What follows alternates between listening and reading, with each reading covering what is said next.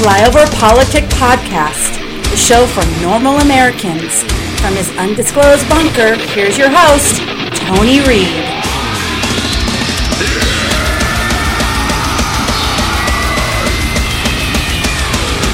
Ernie Herbert. Here's Mark Starr, three-way quarterback, giving back weight from passing points. Yeah, you still using that piece of kid stuff on your hair? Yeah, it really is. Like Dallas. Look at the grease on your coat. You can even feel the grease. Not like Dallas. You never look greasy. On the job or on a date. Thanks. Try to about down a 60-second workout. Scalp will feel great. Your hair will look great. In the violent world of the Green Bay Packers, for Big Jim Taylor, the Comfort Shave is a must. For Paul Horton, the Norelco Comfort Shave is a must. Let's find out why. You know, our faces take a terrific beating during a game. After it's over, we want the Comfort Shave. Norelco gives it to us. Norelco with rotary blades. The Green Bay Packers got the best of the Chicago Cardinals in their opening game of the 1930 football season here at City Stadium Sunday, 14-0. Ernie Nevers' Chicago Gritsters were easily outclassed. And there it is. Curly Lambeau's Green Bay Packers behind stars Barney Herber and Clark Hingle have won the 1929 NFL Championship, defeating the New York Giants. This is amazing.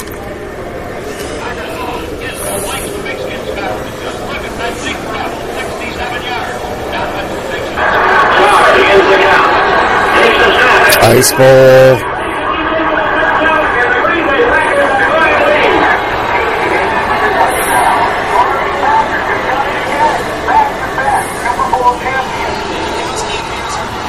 What day is this, honey? Brett Favre's first game. I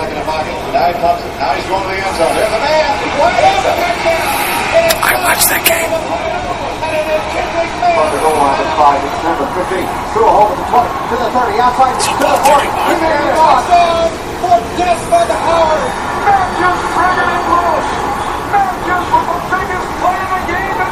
I was in the sunroom, you were asleep. I remember this play, I almost started crying. This is when I thought we were going to win.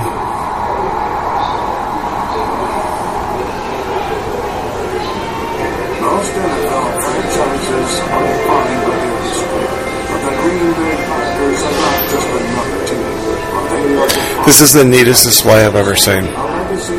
It's neat. All the years, different venues. I give my left one for that radio right there.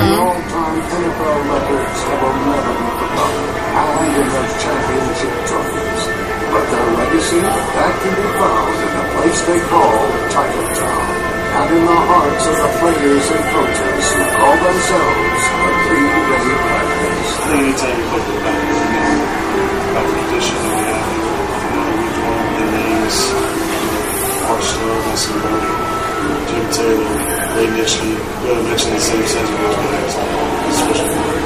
History and tradition play a big part, and we're very proud of our past here. We don't live in the past. Art Starr. He played, and he was like 4 championships, and then he was a coach, and we sucked.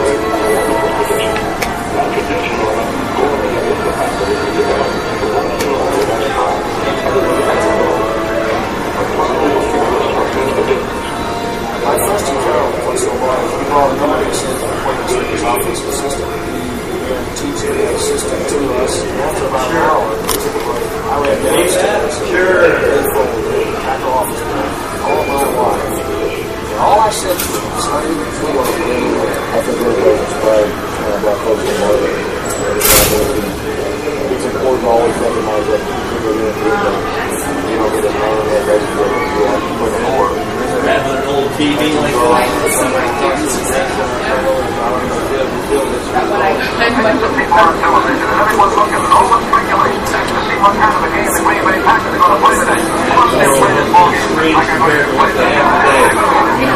a little screen out bigger than that.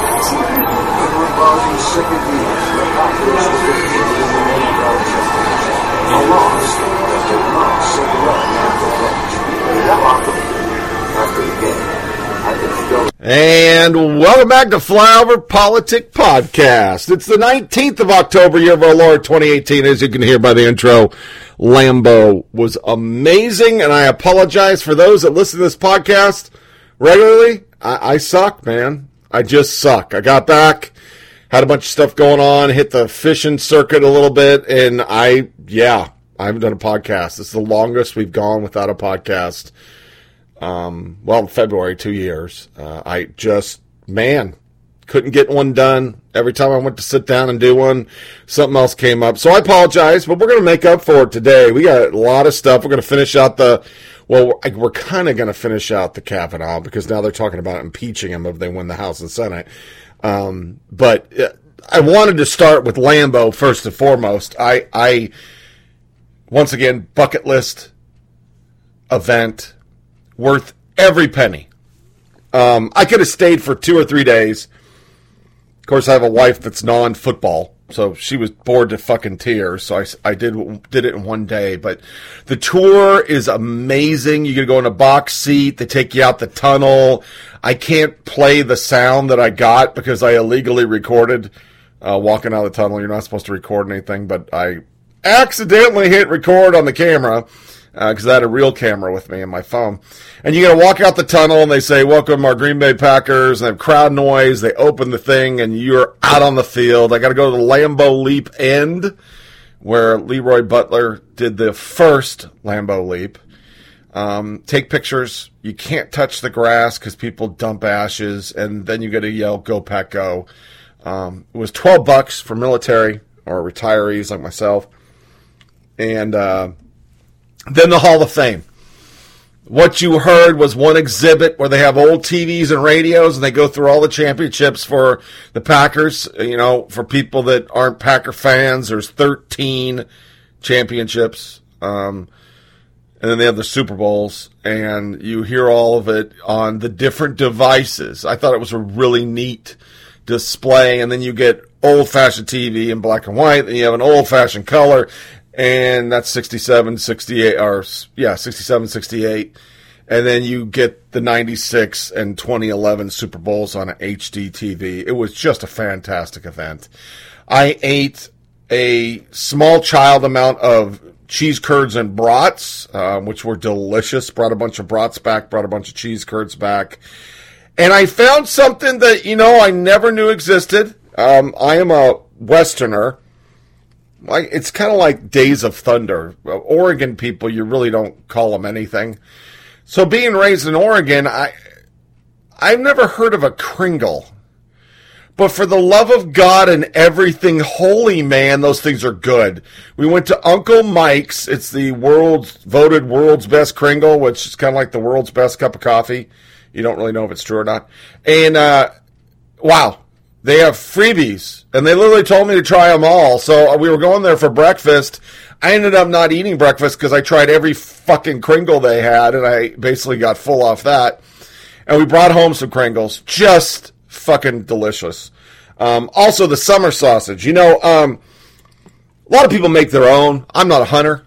No offense to anybody listening to the show that's in the South. The deer in the South are like big dogs. I mean, I just don't understand what are you getting out of it? You're not getting enough meat. So a lot of people make their own summer sausage, but I don't. And so, I usually just get Hillshire Farms or, Johnsonville. It's usually pretty good. But I went and stopped at a bunch of places because we went into the Door Peninsula. And if you look on a map, it goes out into Lake Michigan. And it is like a Stephen King novel, literally. Dudes walking around in captain hats, smoking a pipe. It's just fucking bizarre if you've never been in that area. Also, great bass fishing, by the way. I didn't bring the boat, but there's incredible bass fishing on the tip there. But I literally got sausage summer sausage. Just stopped at random places. Now, granted, one of them was so gamey, it was like eating like fresh killed moose, which I've done. So that wasn't that great. But then I got one, and I think it was Mercer's. Yeah, Mercer's. Fantastic summer sausage. I went to Renard's. For those that are Packer fans, if you listen to a Packer game on the radio network, or if you listen to the NFL, what is it called? It's not the Sunday Ticket. It's the one where you get to listen to the radio. They do Renard's commercials a lot. So I went there and got beef sticks. So basically the point is, let's get back to politics. I know somebody's in the background going, shut the fuck up, you fat fuck. A lot of good food. Great trip. Wisconsin is beautiful. It wasn't cold when I was there, but the trees have turned, and bucket list checked. I've gone to Wisconsin. I've gone to Lambeau. I slept right next to it. And anybody that follows me in my real life, on my real Facebook, you saw plenty of pictures. I'll probably put one on the Flyover Politic webpage and the Flyover Politic Facebook page. I've been meaning to do it. I'll put out a little thing about going to Wisconsin. Great time. So let's get back into our politics. As we covered before, but I wanted to get more in depth. There's been some arrests, which are good. Accused doxer GOP senator allegedly threatened to publish lawmakers' children health info. That's new on what we reported 10 days ago. A Democratic congressional aide accused of publishing the private information of at least 3 Republican lawmakers allegedly threatened to leak senators' children health information. Jackson Costco, who recently worked for Sheila Jackson Lee, was arrested for allegedly posting the personal information of a number of senators. Graham, Lee, Hatch of Utah, with information such as their home addresses, phone numbers. Graham, Lee, and Hatch information was published on Thursday, and this is dated, of course. This is 2 Thursdays ago. According to sworn statements by Capitol Police, Captain Jackson Bell, a witness, saw Costco at a computer in a senator's office where he used to work. The day after 2 other unnamed senators' information had been put on Wikipedia. Costco worked for Democratic senators including Feinstein, Maggie Hassan, Barbara Boxer, and Lee, and you know why they did it. And they probably put him up to it, and he got paid. Yeah. Then we have this one, breaking news. Natalie Mayflower Sowers Edwards. If you got multiple hyphen name, you're a severe douchebag. I don't even know what to say for that. That's like 3 last names, for fuck's sake. Has been arrested by the FBI and will face federal charges for leaking FinCEN suspicious activity reports to media organizations. She's the one that was linking all the stuff from Rosenstein. Yeah. It's her. So she got arrested. Marco Rubio sets us off because we've had a lot of hate. So we're going to start off with hate before going to fire for effect. And he did a tweet that just struck me. I was driving. My wife fell asleep. I kind of flipped around on Twitter. Yeah, you're supposed to text and drive, but I was bored to fuck. And this one just stuck with me. Can you imagine what Democrats and many in the media would be saying if it was conservatives ambushing them in a restaurant, confronting them at home, disrupting Senate hearings and vote with primal screams, and now literally banging on the door of Supreme Court building? They would call it a mob. And on Hypocrisy today, the media is not happy with Trump and Republicans calling their team mob. We have a special thing on Brooke Baldwin, she's pearl clutching over the use of mob, but he's spot on. This would never be tolerated if these politicians were Republicans. When they go low, we kick them.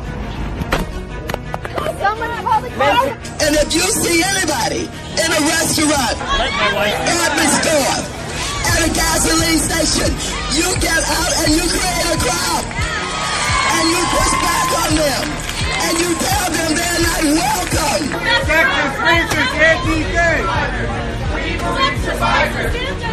I just don't even know why there aren't uprisings all over the country. Maybe there will be.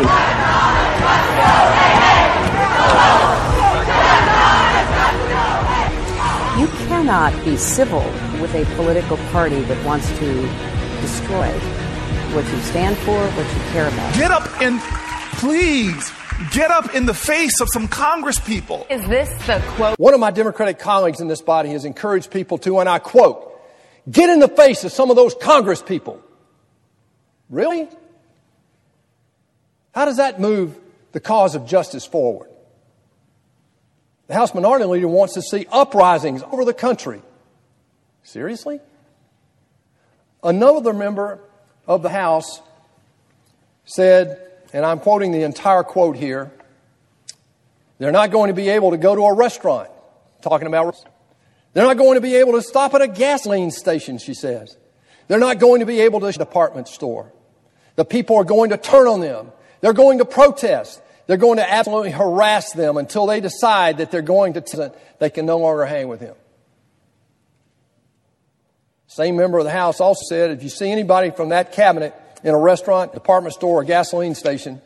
Since we retired and took our little 10-day siesta, or at least your podcast hosted, there's been a lot of shit going on, but the media doesn't care. ABC, NBC, CBS ignore GOP candidates allegedly assaulted by left-wing protesters. 2 Minnesota Republican politicians were allegedly assaulted by left-wing protesters over the weekend, and the big three networks have ignored it, even after the media has been up in arms worrying that Trump supporters would commit violence against Democrats or reporters. Republican State Representative Sarah Anderson told a local CBS station that she was threatened, followed, and punched in the arm by a self-proclaimed anarchist whom she confronted for destroying her campaign side. I said, you can't do that. Yes, I can. I'm an anarchist. I can do whatever I want.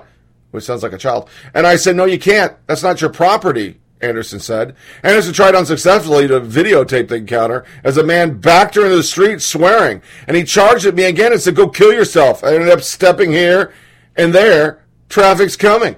That's when Anderson got back in her car and saw the man walking on foot towards the gas station. She drove to the station and captured a cell phone image of the man charging her again. He tried to stop her from leaving, puncturing her in the arm. I said, I'm leaving now, blah, blah, blah, blah, blah, blah, blah, blah. What's the second incident?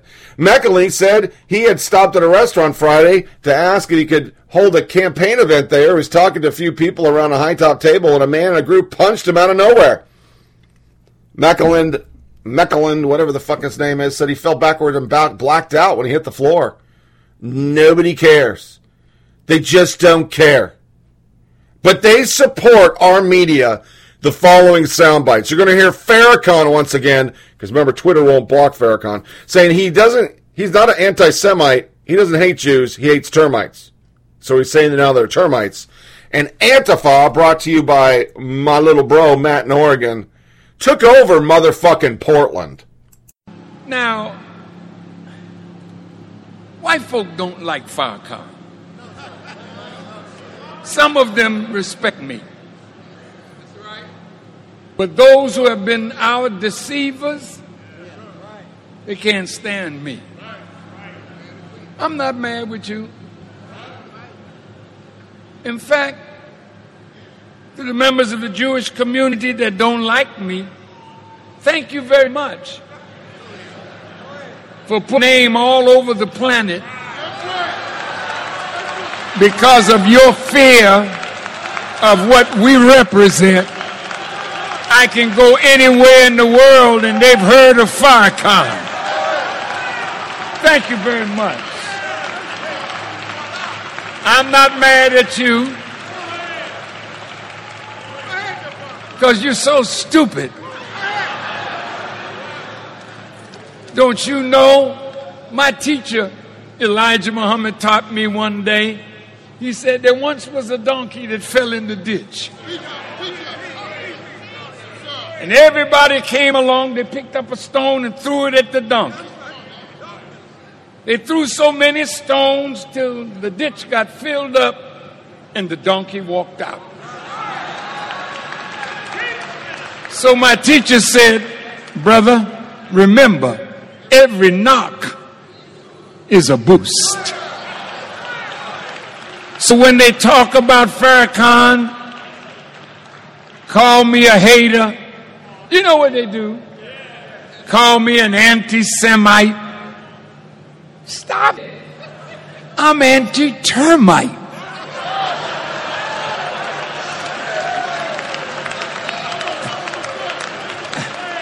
I don't know nothing about hating somebody because of their...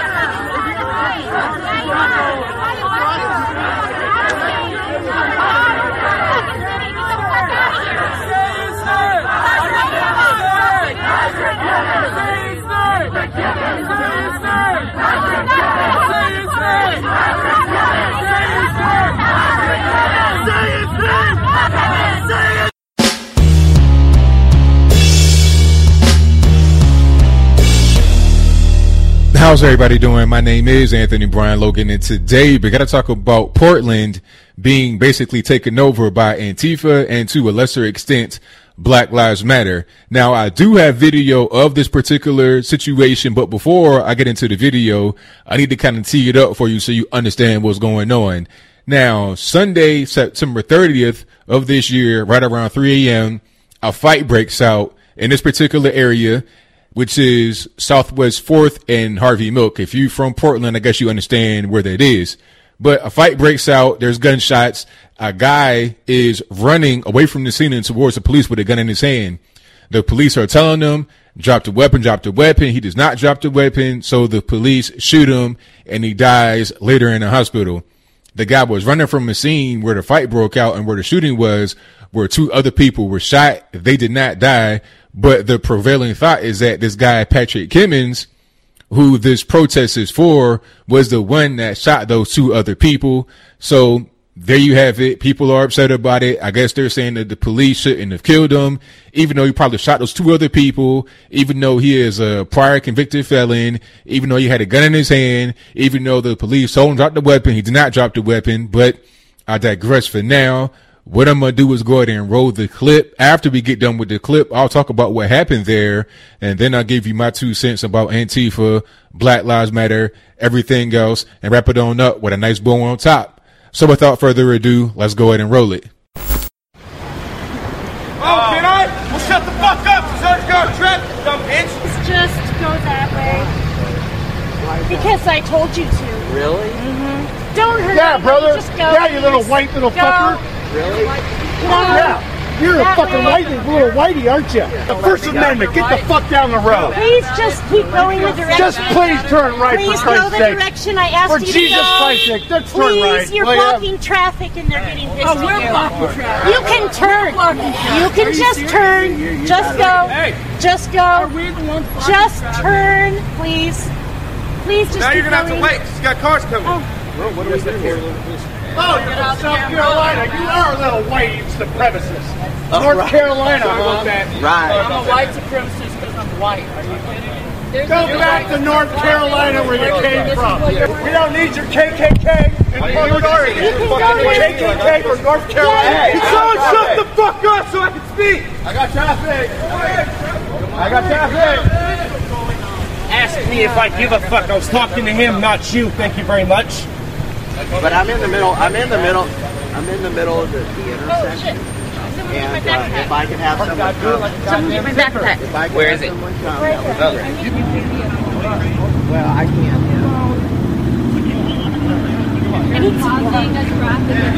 Well, they're blocking traffic. Patrick, give it! Patrick, give it! Patrick, give it! Get someone in the street, fucking dumbass! I dare you to hit me right now. I'll beat the shit out of you. I'll beat the shit out of you with him. Fuck him. Whoa, whoa, whoa, whoa, whoa, whoa! Slow down! Slow down! Dumbass! Slow down! There's no reason to. You're lucky you didn't hit me. I would have beat your ass. I guarantee you that. Look, you don't pay my bills. Shut the fuck up. Don't engage. Don't engage.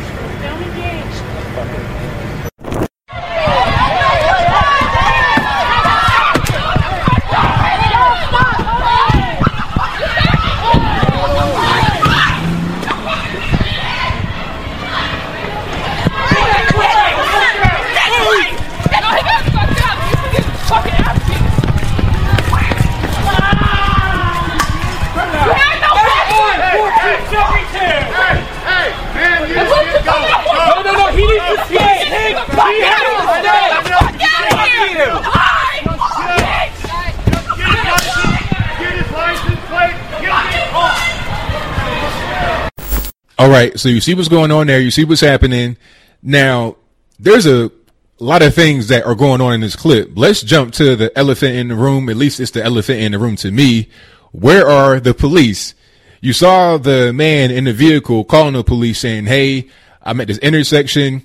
I'm trying to go forward. They're not letting me. What's going on? I need somebody to come out here. And then you saw the camera zoom in on the police. They were right there. The guy was right there by his bike and was just standing to the side. I think the mayor, I can't really confirm this, but this is just my thought, I think the mayor told them to stand down and just to watch, to not really intervene. This is a particular pattern that happens because at the hospital where Patrick Cummins was dying, his family came there and was causing an extreme ruckus. They were throwing chairs. They were acting a plumb fool. The police did not intervene. The mother thanked the police for not intervening despite the family being very emotional, this, that, and the third. Meanwhile, they turned out the whole hospital and the police are doing nothing. All right. So I don't necessarily blame the police. I think they're acting on orders. I mean, if you're being ordered to stand down, what are you really going to do? You have no choice but to stand down. But for now, I digress. I'm going to get back to the whole situation here. The police were sorely needed. Antifa was directing traffic. I've never seen anything like that in my life. These people are not crossing guards. These people are not police officers. They're just random people wearing their black, just trying to incite violence. And people can say, oh, they're not really inciting violence. They're just protecting themselves. I mean, from who? There's nobody out there harassing them or doing anything to them. And the local reporting on it has been shameful. And I'll place some articles from the local news in Portland in the description box so you're able to read it for yourself. They're talking about, oh, one person did get rammed by a car. No, they didn't. They were landing on top of the hood. They didn't get rammed because it was this old man just trying to get to destination. I don't know where he was going, but you got to think, if you're in downtown and you're blocking off what could possibly be a major street, you're going to really inconvenience people to the point where they're not getting to a very important place in an expedient fashion.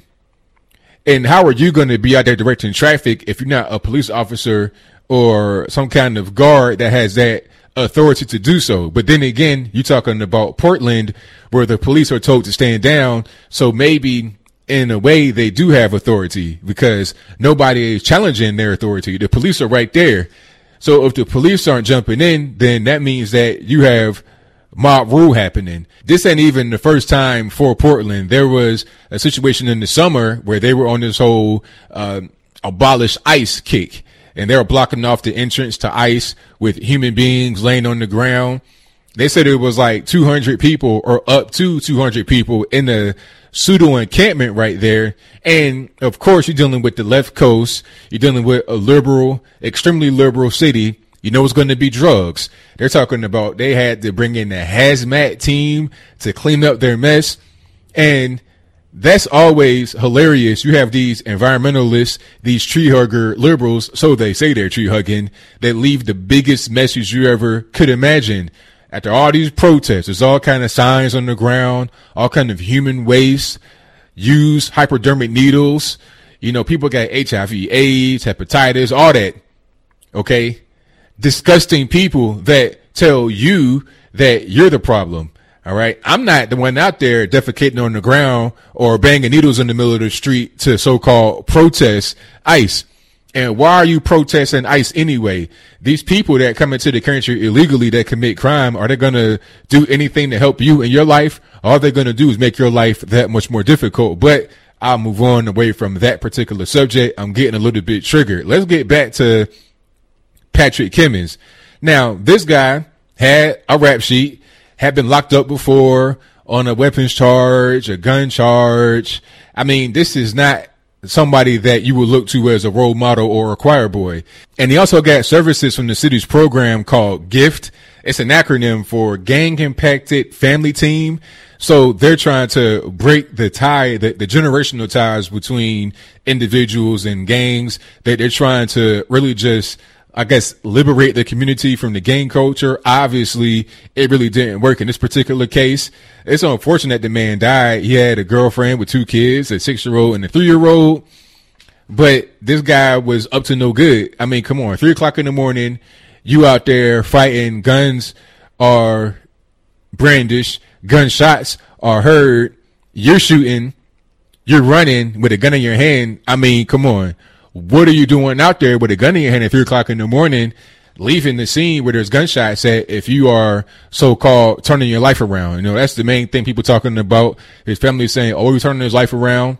Well, I can't really tell. If you're out there at 3 a.m., it was probably a drug deal gone bad or a robbery or something like that. That's what happened. There's no reason for him to be out there in that situation. And people that are out there protesting, what are you really protesting? And what's up with all these people that are white that hate white people? There's guys out there talking about, oh, you must be a whitey. Go back to South Carolina, North Carolina, wherever you come from. It's like, you're white. So how are you going to, call this man out for being white? Y'all both white. Y'all are the same. Y'all probably related. So I really don't get it. This is the mental illness that the left has bestowed upon America. Here we are. These people out there, your Antifa, your Black Lives Matter, the more you want to support your gangbangers, the more you want to support the violent people in the community, you're going to get a negative result. You're going to get more people on our side, or at least away from you. They're going to go to the center left, center right. They're going to be more libertarian, more moderate, because they're not really with all that stuff out there, blocking cars, hitting cars, spitting on people, outside living in squalor and filth, banging needles. The average individual does not want to live that way, especially not here in the USA. People that come from other countries look at San Francisco and see the streets and say, this is disgusting. I come from a third world country. This is worse than that. Nobody wants to live that way. So that's pretty much all I got. So what say you? Do you think that Antifa has taken over Portland? Like I said, this ain't the first time this has happened. This is kind of a recurring theme at this point. Who's to blame for it? Where are the police? Who's telling the police to stand down? Is it the chief? Is it the mayor? Is it the governor? What's going on here? Why is there no rule of law in these streets? Why is it that Antifa can block off this intersection where the police shooting happened and just do whatever they want, direct traffic and stuff like that, with the blessing of whoever is in charge, the mayor, police, governor, or whoever? Do you think that this can be turned around? Do you think that this does what I say, which is to bring more individuals away from their side and towards our side? Whatever your comments are, please let me know in the comments below. And that's all I got to say for this video. If you like what you heard, please comment, rate, share, and subscribe. Peace. Long soundbite, I know, but they fucking took it over with the mayor's approval, as we'll see in a few seconds. But they also attack is merely the beginning. Antifa vandalizes New York City GOP headquarters, warn of more violence. Daily Caller reported that the Metropolitan Republican Club in Manhattan, which houses the Manhattan Republican Party and the New York City regional office of the New York Republican Party, was vandalized, including broken windows, spray-painted anarchist symbols. The criminal group that did the damage also left a note. Tonight, we put the Republican Party on notice in defiance of the policy of mass misery they have championed. The U.S. government established concentration camps around the country for Latino people, shamelessly murdering black people, and continues its war machine that has slaughtered Muslim people with impunity for decades. The so-called land of the free leads the world in incarceration rates per capita, all while profiteering in a new plantation within the prison walls. While these atrocities persist unabated, the Metropolitan Republican Club chose to invite a hipster fascist clown to dance for them, content to revel in their treachery against humanity. The Republican Party, joined by their spineless partners in crime, the Democratic Institute, a policy of domestic and foreign terror, felt the world over. Our attack is merely the beginning. We are not passive. We are not civil. And we will not apologize. Blah, blah, blah, blah, blah, blah, blah. It keeps going on. Oh, Tony, that's just a random bunch of people. No, it's not. No, it's not. All those words come out of our media's mouth. All those words come out of Democratic fucking politicians' mouth. And all we've heard is, we watched during the election, especially in San Jose, Chicago, resist members, people against Trump, starting fights, and then they blame the Trump supporters. We've heard from our Acostas, our Cuomos, our Don Lemons, our Chuck Toads, that these people, these Trump supporters, are going to do mass violence on politicians and people. Yet every fucking podcast, I show you violence from the other side towards anybody that's not them. Half the time, not even Republicans. And they don't report it. And to Portland. Portland mayor stands by decision to allow Antifa to block traffic, hassle motorists. Ted Wheeler came under fire over a viral video showing Antifa protesters blocking traffic and harassing drivers, but he says he supports the decision by police to watch from a distance without getting involved. I was appalled by what I saw in the video, but I support the Portland Police Bureau decision not to intervene. This whole incident will be investigated. The video posted by journalist Andy C. Nago showed protesters, including members of Antifa, BLM, blocking an intersection and attempting to direct traffic while officers on motorcycles watched from a block away. At one point, the activists chased down 74-year-old Ken Hauser after he made a right turn against their wishes, pounding on his silver Lexus and breaking a window. The car sustained thousands of dollars in damage, he told the Oregonian. Even so, Wheeler insisted that motorists should feel completely safe in downtown Portland.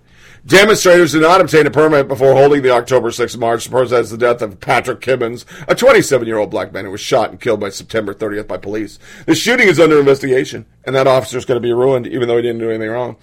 The mayor has been accused of taking a kid glove approach to protests that routinely roil the liberal enclave, such as summer occupation of Immigration and Customs Enforcement building, which saw Portland police refuse to assist ICE officers.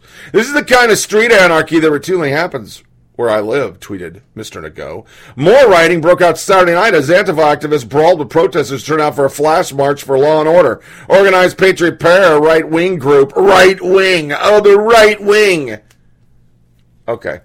Portland police made no arrest during the bloody melee, even though officers observed people in possession of hard-knuckle gloves, firearms, batons, knives. Officers also observed people using pepper spray. Officers responded to the scene and used less lethal munitions to break up the fight and prevent further violence, but all the right-wing people went to jail, but nobody else did. We will continue to investigate this incident and ask that anyone who is a victim of a crime to come forward and file a report. According to TV station KGW, 4 people received medical attention, but authorities did not know whether anyone was hospitalized.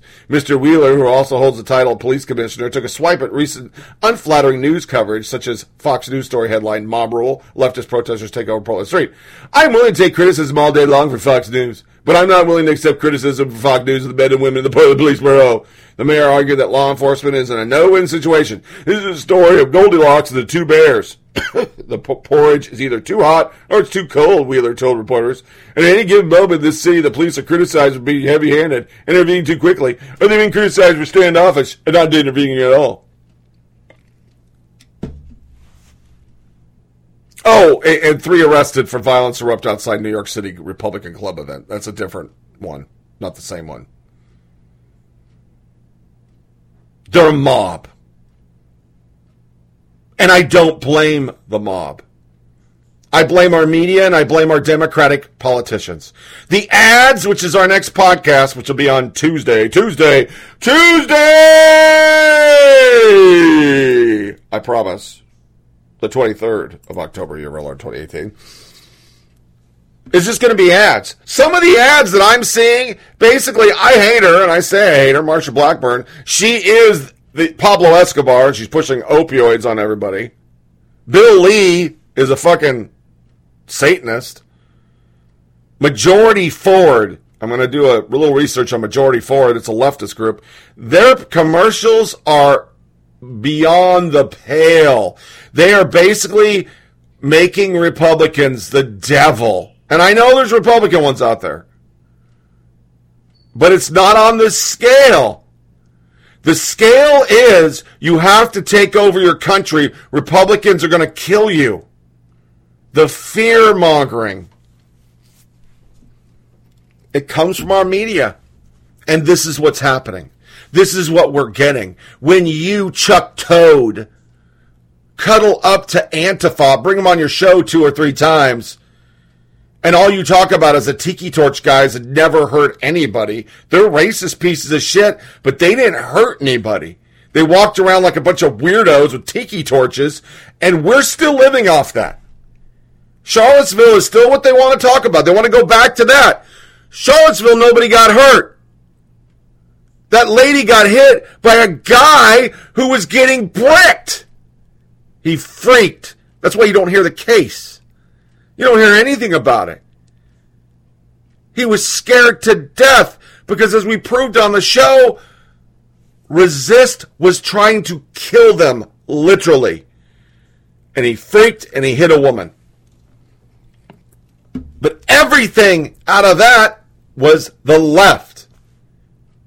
And now all you have is the left. You know, I thought just for a second, and I hate to pontificate, during the Tea Party, the one guy with the rebel flag, the one guy with the inappropriate sign that could be perceived as racism because our president's black, so we can't talk about him, period, if you're white. The one guy with the rifle was the Tea Party.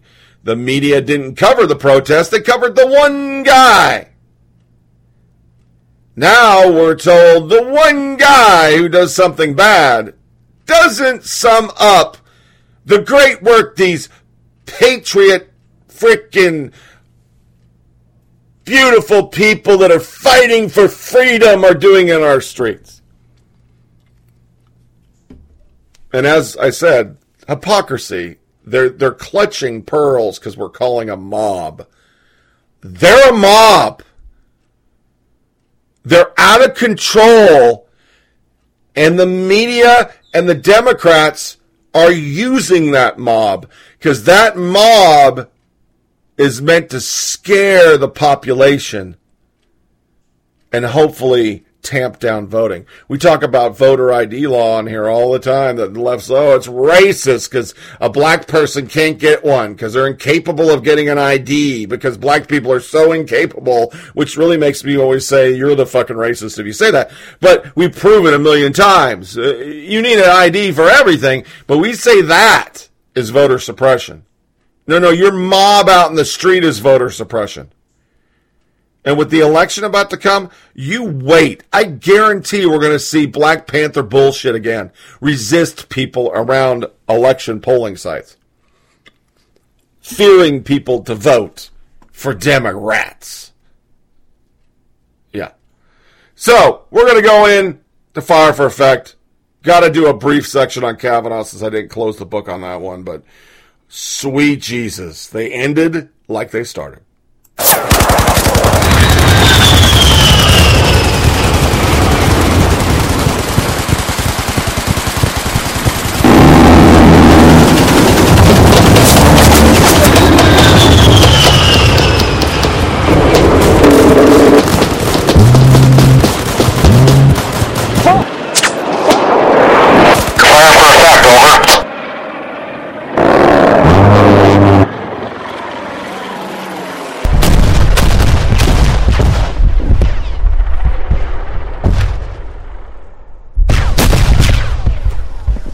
We've been told that the truthfulness of Kavanaugh's testimony was not something the FBI could look into, nor his drinking habits. So, as the Washington Post asks, is this a sham investigation?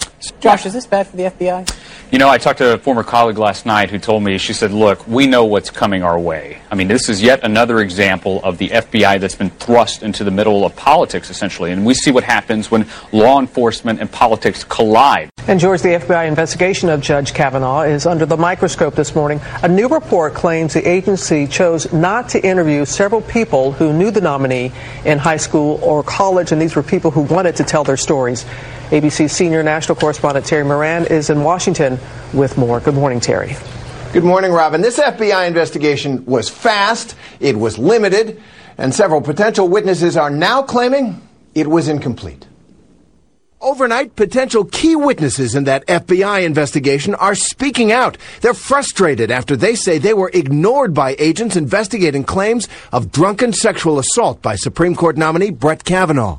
In a statement overnight, attorneys for Dr. Christine Blasey Ford, who accuses Kavanaugh of sexually assaulting her in high school, her lawyers saying, "We are profoundly disappointed that after the tremendous sacrifice she made in coming forward, those directing the FBI investigation were not interested in seeking the truth."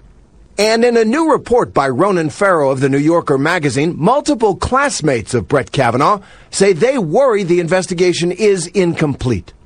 Kavanaugh accuser Debbie Ramirez telling the New Yorker she's alarmed by the fact people who were key to corroborating my story have not been contacted, adding, "I feel like I'm being silenced." A possible corroborating witness for Ramirez, Kavanaugh's dorm room neighbor, Kenneth Appold. He tells the magazine that he repeatedly offered to tell investigators that he was 100% certain that an eyewitness told him Kavanaugh was the man who exposed himself to Ramirez within 1 or 2 days of the alleged incident.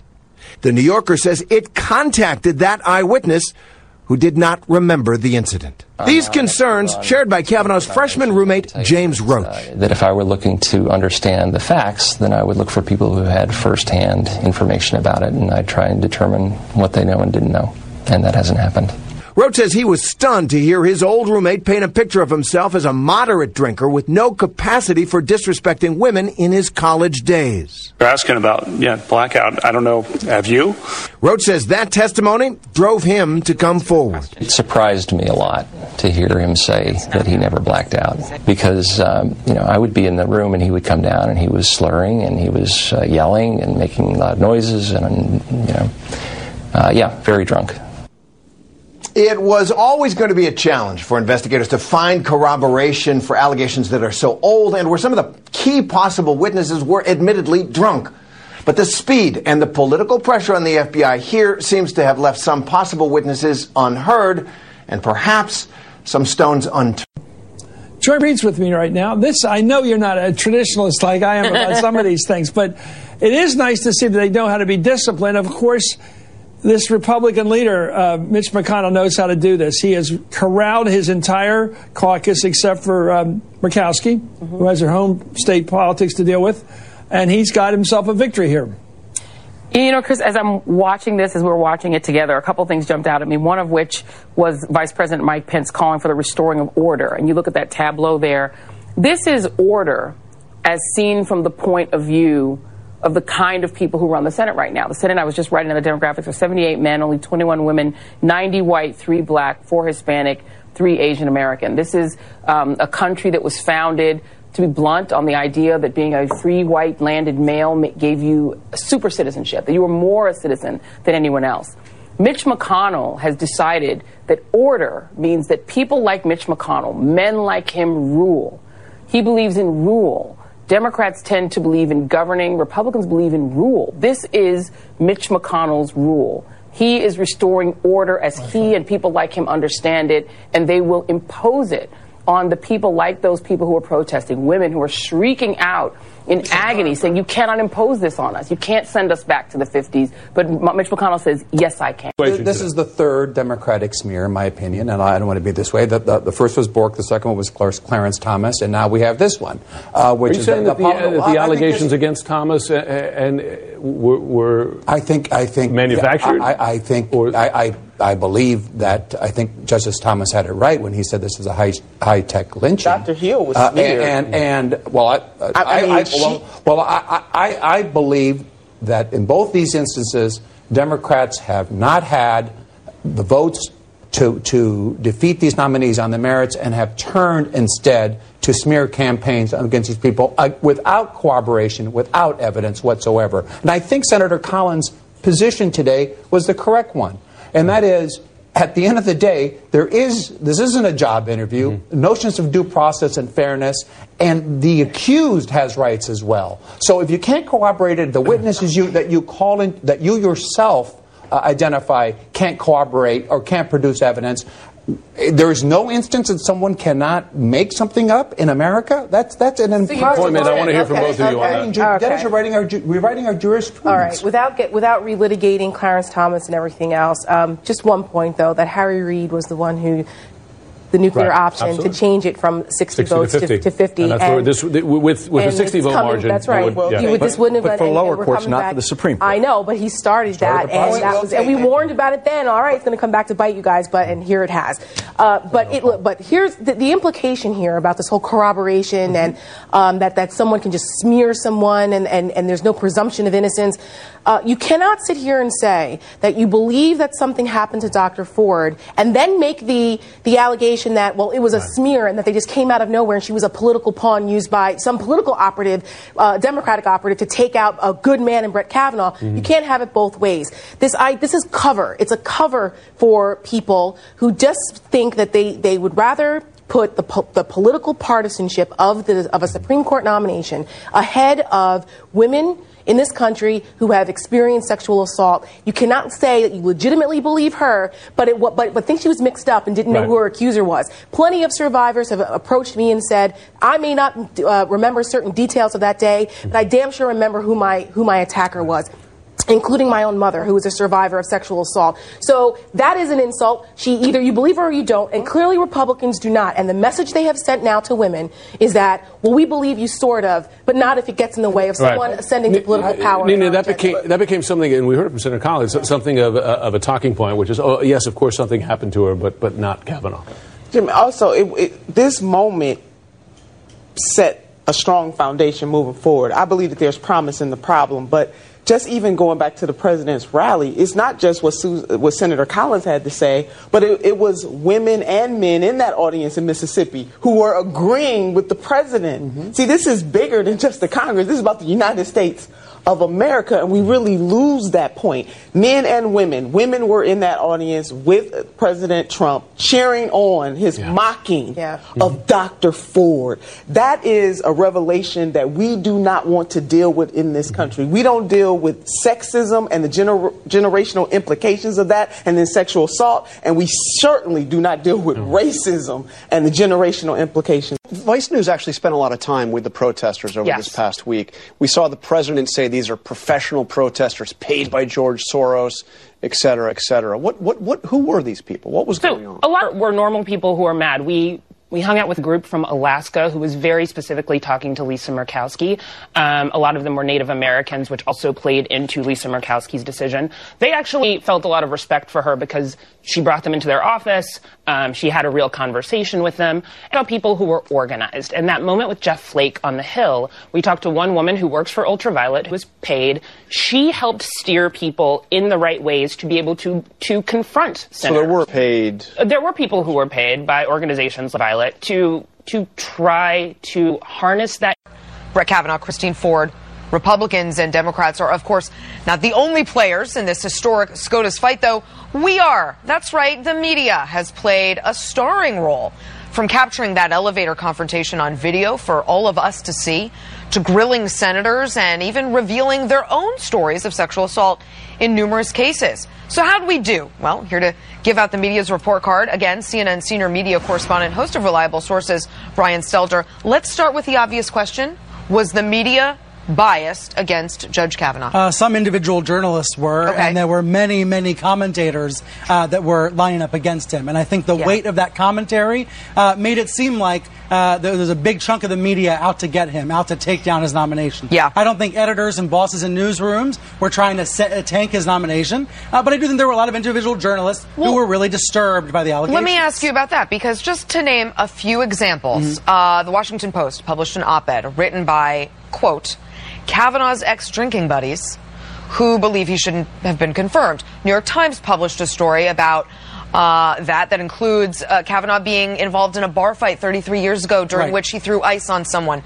USA Today ran a column alleging Kavanaugh was a child predator. I mean, that seems kind of like an effort. Well, there was also some sloppiness in the case in some of these stories. And that's a difference. For example, the New York Times admitted they shouldn't have had an opinion writer go out and work on a story at Yale. There were some admissions about that. There was some sloppiness as well. However, I do think a lot of journalists were trying to figure out what really happened because, heck, the Senate really wasn't and the FBI really wasn't able to go out and figure out the facts. So the media did play a key role, but I can understand why, to a lot of Americans, it felt like the media was aligned against Kavanaugh. And by the way, I just want to say Christine Blasey Ford was right. She predicted all of this. Remember, she didn't want to speak out publicly. She called the Washington Post, but she stayed off the record. She didn't want to be named. And then in August, she said, no, I definitely don't want to tell my story. She said, look, Kavanaugh's going to get confirmed. She said, quote, why suffer through the annihilation if it's not going to matter? And it didn't. I wonder what she's thinking right now. A lot of gnashing teeth, but I said they were going to question the FBI investigation. And they took their cues directly from the Democrats. Now, I want you to remember, Weiner's a billion emails could happen in 2 days. That was totally right. But as CNN tars him with 191 rape accusations, this is Blumenthal. He's a Democrat. I expect that. But you heard this same statement out of the media. I've seen the report. I want to reread parts of it, but my very emphatic impression is that this set of interviews is at best, most charitably, woefully incomplete. To put it bluntly, it smacks of a whitewash, even a cover-up. There are so many relevant witnesses who have not been contacted, let alone interviewed. Of the 25 witnesses that I told the FBI and the White House were necessary, and my colleagues on the Judiciary Committee on the Democratic side joined me in this letter, only a fraction have been contacted.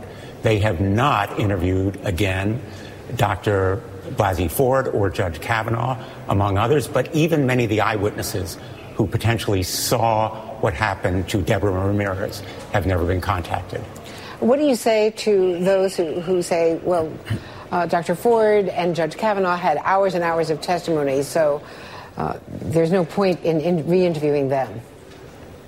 Dr. Blasey Ford wanted to be interviewed again so that presumably she could respond to some of the claims that Judge Kavanaugh made after she testified. But put them aside, the idea that a survivor of sexual assault, Deborah Ramirez, told the FBI in her interview about what happened to her, and we know that from what she said publicly, and then none of the potential eyewitnesses or corroborating witnesses who would substantiate her story, at least some of them, were never contacted, strikes me as really a neglect of the FBI's duty. But the FBI is not responsible. I think that the blame lies with the White House that straitjacketed this investigation. I am inferring from what several of your colleagues have already said and what we know of the people who were interviewed and who were not interviewed, more importantly, that they did not look into whole issues as to whether or not... Yep, word for word. And then Politico analysis. So how would impeaching a Supreme Court justice work exactly? Here's what could happen if Democrats, that we're hoping for, win the House. Other article. After failing to stop Kavanaugh confirmation, Democrats wonder if it's time to be more ruthless. A belief in one's own virtue feels good. Losing a battle that could shape the American political landscape for decades feels bad. The tension between the two left some Democrat grappling anew this weekend with implication. Maybe they really are the wet rag party. Ken Webster sums it up. More ruthless than far-fetched sexual assault allegations? So like what? Mugging people? Oh, wait. They're doing that too. Yeah. Yeah, they are. They're mugging people in the streets. Then other stuff came out. Witnesses told FBI the Ford allies pressured her to change story. Witness Leland Keyser claims she was pressured by former FBI agent and best friend of Christy Blasey Ford to lie about the party. But that just doesn't surprise me. It's a whole article. It makes total sense. Total sense.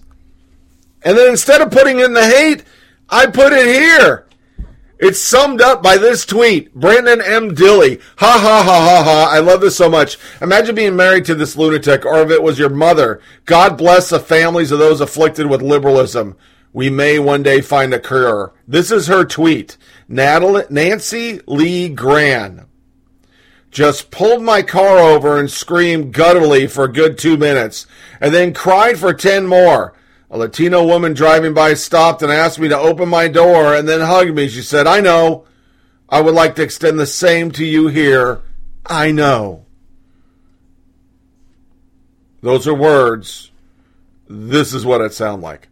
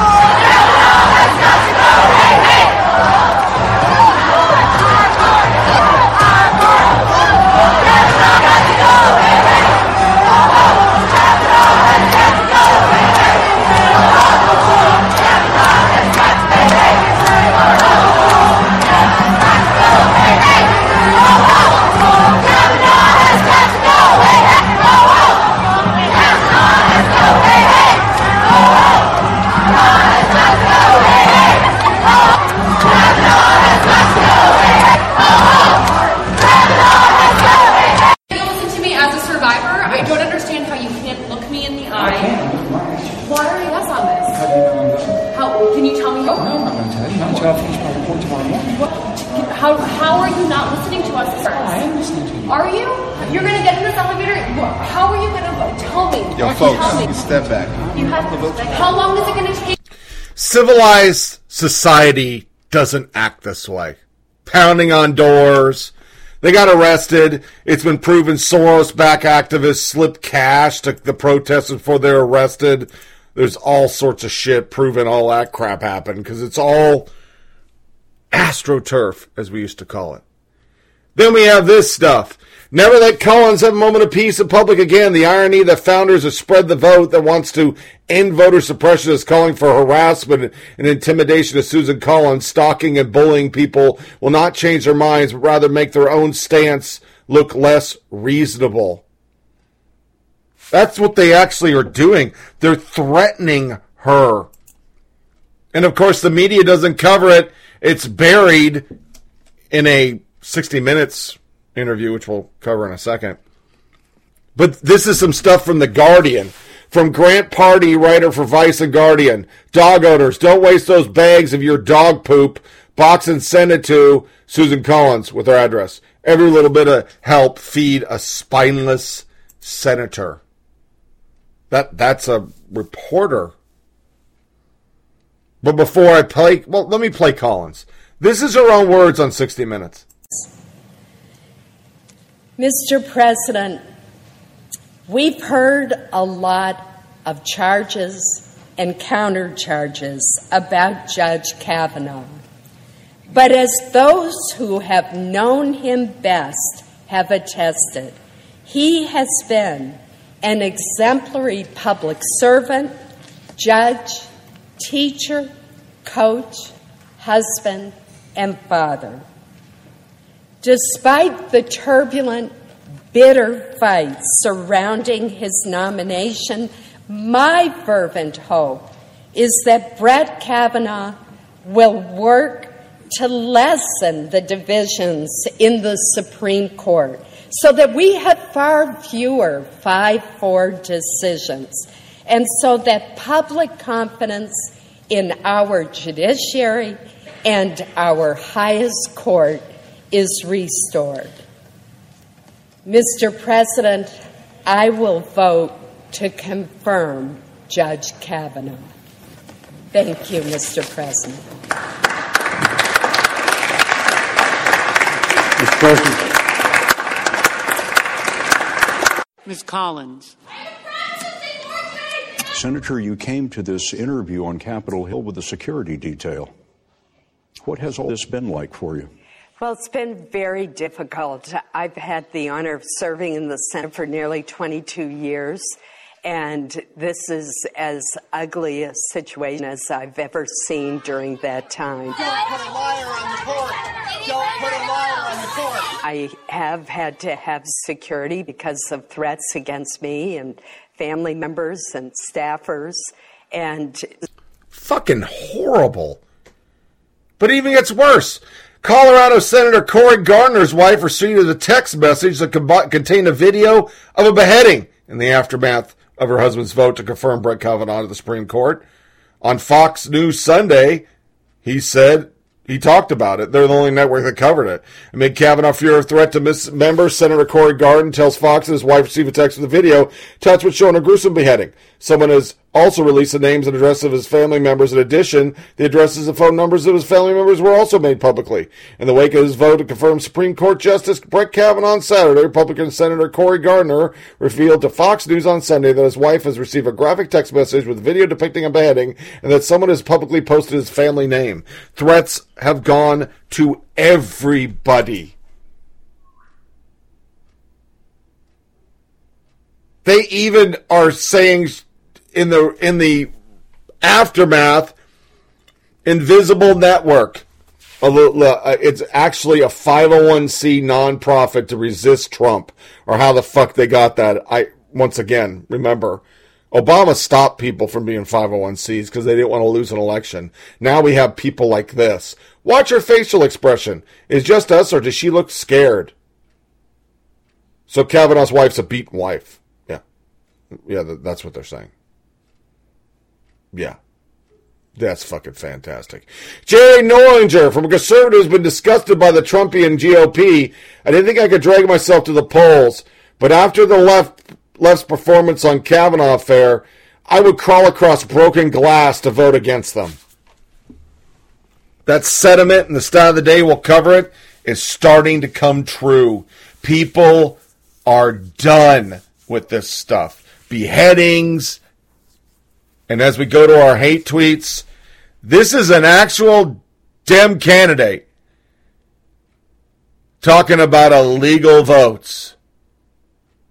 Remember, this is how Democrats win elections. Stacey Abrams, who's the Democratic gubernatorial candidate in Georgia. This is why I said it's important that the president's not just going to these individual states like Kentucky, but there she is. She's the Democratic nominee for governor in Georgia. Remember, Eric Holder was there and made that comment a few days ago in Georgia about, they go low, we kick them. Yeah. So what does she say about the so-called blue wave? Well, it sounds like she thinks, at least, blue wave is going to include illegal immigrants voting. Watch. The thing of it is, the blue wave is African American. Yeah. It's white. It's Asian Pacific Islander. Yeah. It is made up of those who've been told that they are not worthy of being here. Yeah. It is comprised of those who are documented and undocumented. Yeah. Well, if you're undocumented, you're not supposed to be able to vote, Yeah, right? yeah. There's that a little bit. So wait, what is it? Upside down world, right? Well, we now. are. Is it an illegal blue wave? What should we label it? An illegal blue wave? Maybe an alien blue wave? If you've got criminals coming across, is it an MS-13 blue wave? What is it? No, really, the absurdity of the moment is worth articulating. And do we want to live in a sanctuary country where our laws don't matter, where our borders don't matter, where voter rolls don't matter? There's been a lot of talk about voter rolls. Who's on them, who isn't? Yeah. Are we checking them? Are we not? If legally, you don't get to vote. And that actually should matter in this country. Right. Yeah, and the president's critics say he's exaggerating the problem. And here is the person who might be... Hate tweet of the day!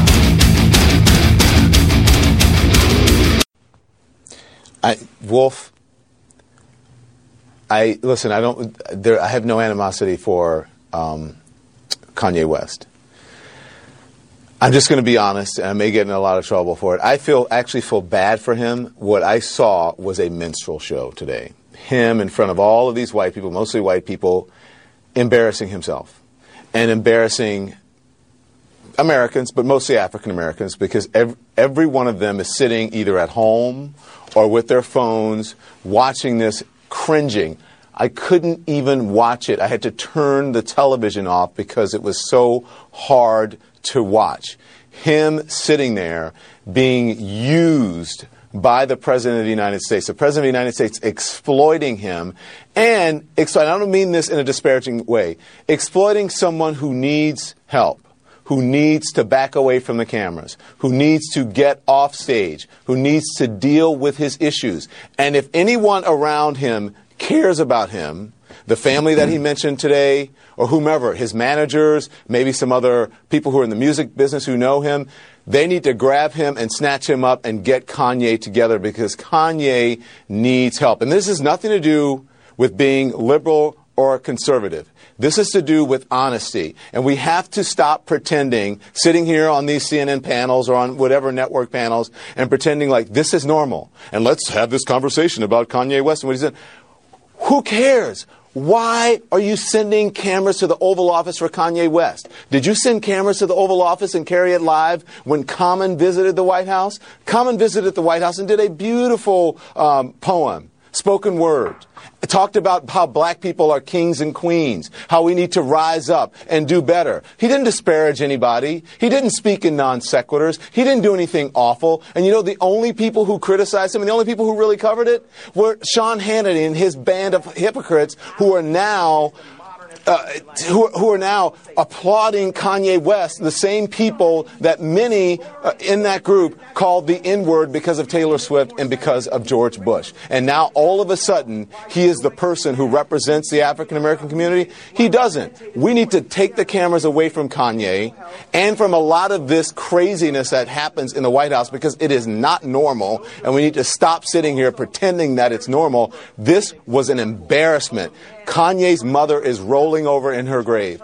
I spoke to one of her friends today, or texted with one of her friends today from Chicago, Donda's friends. I used to live there. I know him. She said Donda would be embarrassed by this. She would be terribly disturbed by this. And Kanye has not been the same since his mother died. He kept talking today about, I put the hat on and the hat made me feel strong, and wearing a cape. He needs a father figure. He needs someone to help him and to guide him. And he needs a hug more than anything. Kanye, back away from the cameras, go get some help, and then come back and make your case. Nobody, if you want to be conservative, if you want to support Donald Trump, that is your business. But as you're doing it, have some sense with it. Make sense. Educate yourself. You know, Don, we just played a 1-minute clip of that exchange, but it really went on for more than half an hour if you watch the whole thing. Talking about hydrogen, the last time we really talked about hydrogen seriously, you remember that? The Hindenburg. So Kanye, come on, man. Like, stop embarrassing yourself. And it's not even that. We're doing it because everyone wants to watch him. We're watching someone's demise in front of our eyes.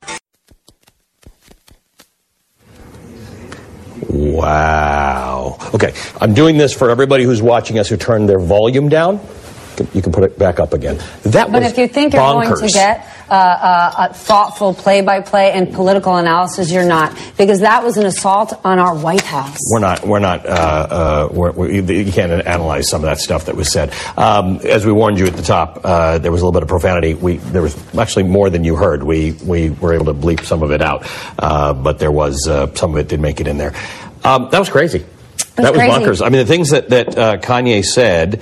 Can I go with my favorite? Yeah. How he talked about he had a lack of male role models in his life growing up. Not a lot of male energy in his house. The reason he was drawn to MAGA was because of the male power. When he put that cap on, he felt like a guy who could play catch with his because he didn't have that opportunity, which was stunning. You know, when he also said, a lot of African Americans out there, they don't like the again. They don't like make America great again. And the reason being, if you are anything but a white male, historically, life wasn't better for you than it is in the current moment. It's stunning, Ali, that just took place. And even that the president would say, this was just supposed to be a lunch. That's an outright lie. I spoke to the White House myself several days ago, and I had said to them, I'm like, guys, do you know how unpredictable Kanye is? And they said, guess what? So are we. This was absolutely a press opportunity. I think that went down the way you would think, actually, a meeting between the president and Kanye West. Jim Brown was there, by the way. Kanye West said blacks really get caught up in the idea of racism over the idea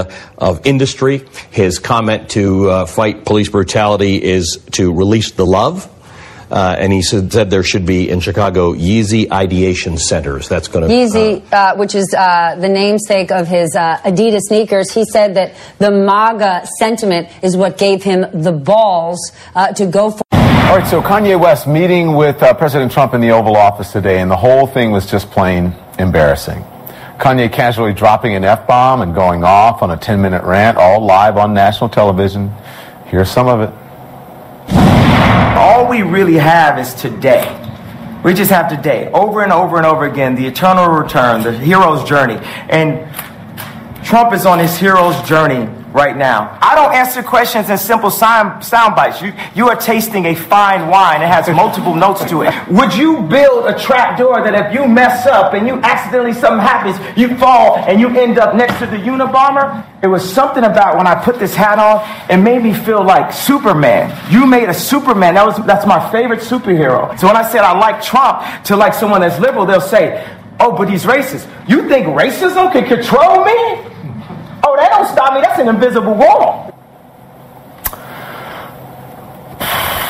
Yeah, that was the Oval Office. And here to discuss now is Charles Blow and Steve Cortez. Gentlemen, good evening to you. Thank you so much for joining us, Charles. Good evening. Hundreds of thousands of people along the Gulf Coast suffering. President Trump and Kanye that it was a spectacle. What is your honest take on this? Stunts and shows. Stunts and shows. Like pulling stunts and putting those shows. So in Paris Burton, they call it a stunt queen. This may be a stunt king.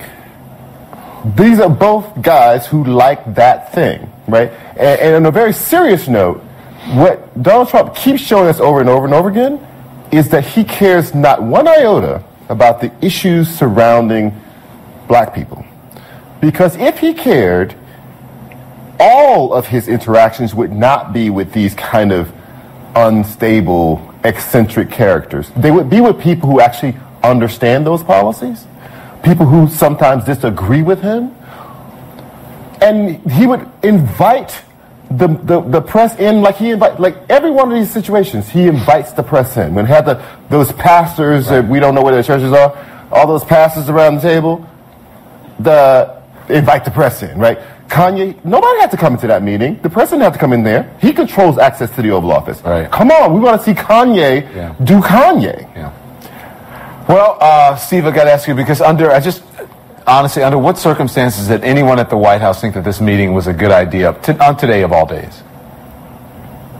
Don, you said that this meeting was embarrassing. I think, quite frankly, what's embarrassing is the condescension that you've shown to Kanye West, someone who I think is a brave and independent thinker, a creative genius. Does he speak in a different vernacular? Of course he does. Like a lot of artists, it's a vernacular I don't necessarily always understand, but I do understand that he's a great thinker. And for you and a lot of your guests to dismiss him as a, quote, token Negro and to question his mental stability when you're not doctors, when you haven't examined him, I think is really unfortunate. And it's an example, unfortunately, that is all too common on the left, which is liberals, when a minority doesn't toe the party line. By the way, the person who said that comment that you said the token Negro thing is a conservative. But go on. Well, not in my mind. She's not a conservative. But let me also tell you this, more to the point, which I think is really what's important. She didn't call him a token Negro. She says all of a sudden now he is the token Negro for the Trump administration. Right. Talking about him. Right. Yeah. Now, to Charles's point about does this president care about minorities, let me tell you my personal experience with him in that very same Oval Office without cameras present. All he wanted to know about for me is, what can I do for the Hispanic community? What can we do for growth in your community? I said, well, one thing you can do right now, let's send a tweet. And then let's talk about more long-term things that we can do about the community. So he absolutely cares whether the camera's on or off. But Kanye West is a person who speaks from the heart. You call it a rant. You always say this in your Chiron. You editorialize.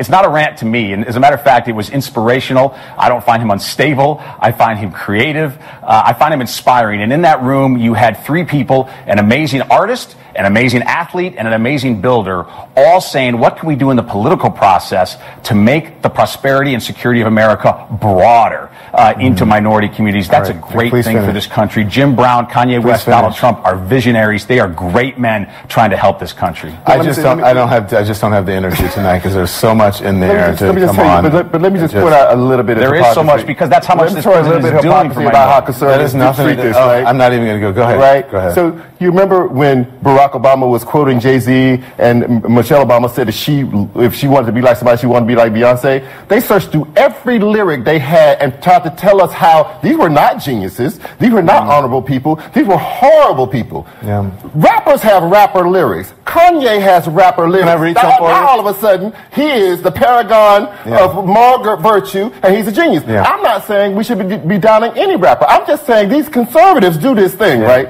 If liberals like him, if President Obama likes him, that is the spawn of Satan. When Common performed at the White House, they literally went through every one of Common's songs to find lyrics that they found offensive and said, this is why Obama should not have this man at the White House. That's not fair. And now all of a sudden, we come in like, oh, he's a genius. Let me tell you something. Kanye hasn't had a genius record since graduation in 2007. And you can check me on that. I like Kanye. You put out good music, make your music, brother. And also, don't say that we are saying that Kanye has a mental problem. Kanye is constantly telling us that Kanye has a mental problem. Therefore, I don't even talk about Kanye. No, so it wasn't Kanye's problem that he was in the Oval Office. No, you said it was an unstable rant today, and it was not, in my view, at all. Well, you weren't watching television. Look, you weren't watching television because, and I don't understand. I don't understand how is watching someone with sense, with eyes, and with ears, and talking about the mental issues that they are confirming and addressing themselves. How is that? People have been saying that it's disparaging.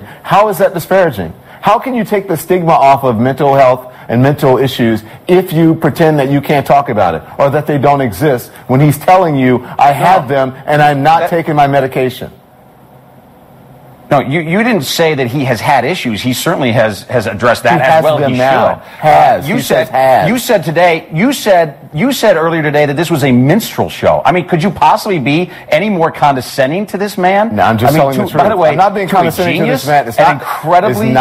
I'm not being condescending to him. I'm telling the truth. And if you ask African Americans around the country, they will tell you the exact same thing. That's what it looked like today. Sadly. And I'm saying this, not out of animus, hold on. No. Not out of animus for Kanye West, but because I feel sorry for him. And I think he needs to take care of himself. And I think the people around him are giving him the wrong advice by allowing him to go out and do this. Look, these are the kind of tactics that you and the resistance, you and your anti-Trump folks like to employ. I can't. When can a you repeat minority that? I'm sorry, I dares missed what you said. to break. No, not you, Maria. I mean, Steve. Go ahead, Steve. You and your friends and your allies in the resistance. These are the kind of tactics I'm not in the resistance. Don't, when a minority. Please, Steve, don't come with that. I'm not part of the resistance. Just because the truth is not on your side. You call Donald Trump a racist every night on your program. I didn't call him. You're not did part you of the watch resistance? tonight? Did I call him one tonight? I'm not sure if you have yet, but it's just about every night. Then don't make up things. You're making up things again. And if I called him that, I do it out of evidence. Just about every night. How about that? Okay, no, I do it a lot. No, I do it when it is warranted. And look, when we minorities dare to think for ourselves and when we dare to leave liberal orthodoxy, what happens? We are immediately vilified. We're called an Uncle Tom. Steve, speak for yourself.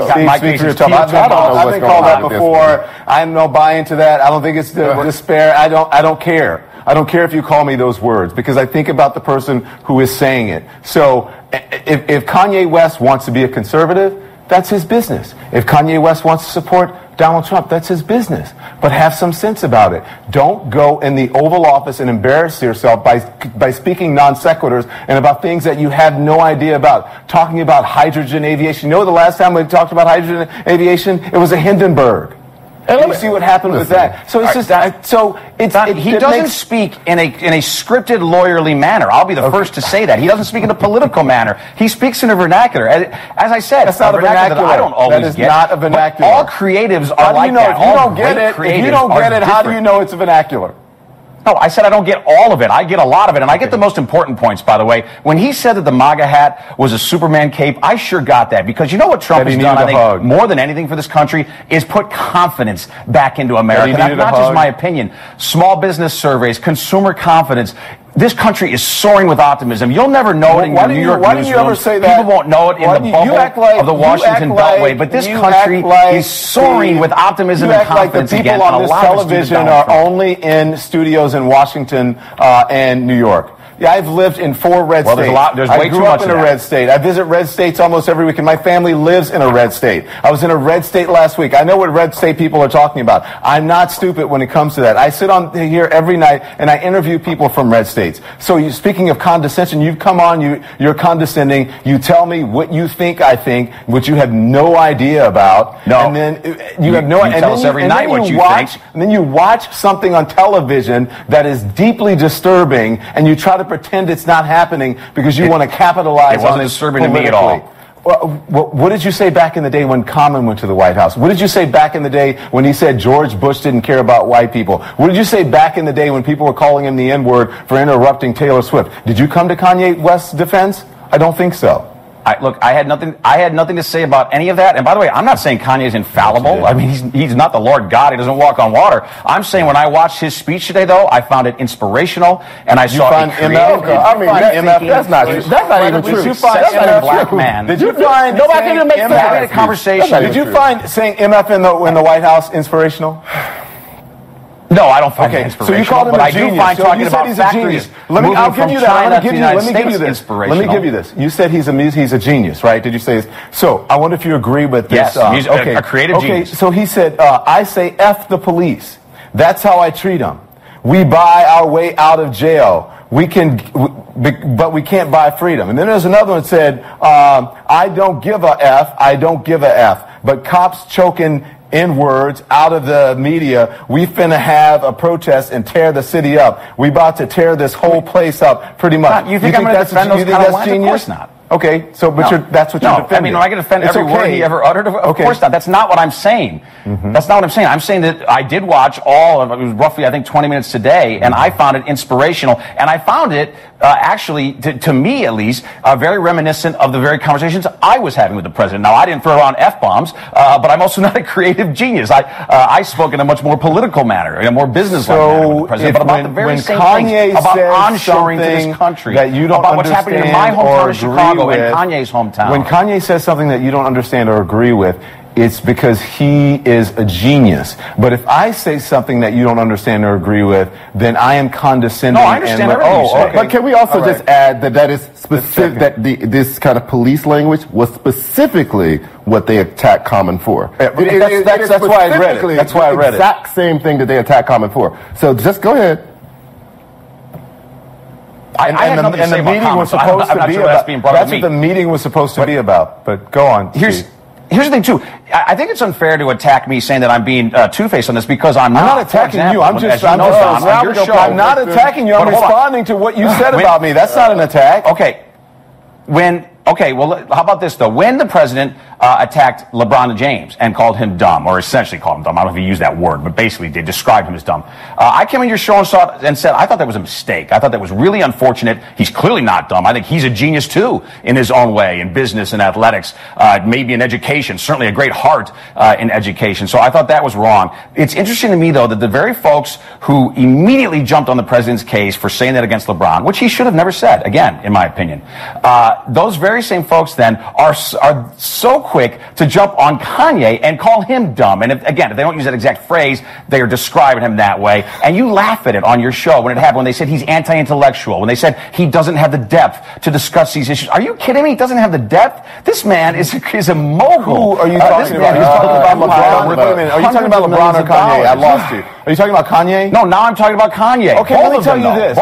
If you're talking about that, let's be fair. When you're talking about anti-intellectualism, go read and do a Google search. Kanye has said himself that he does not read.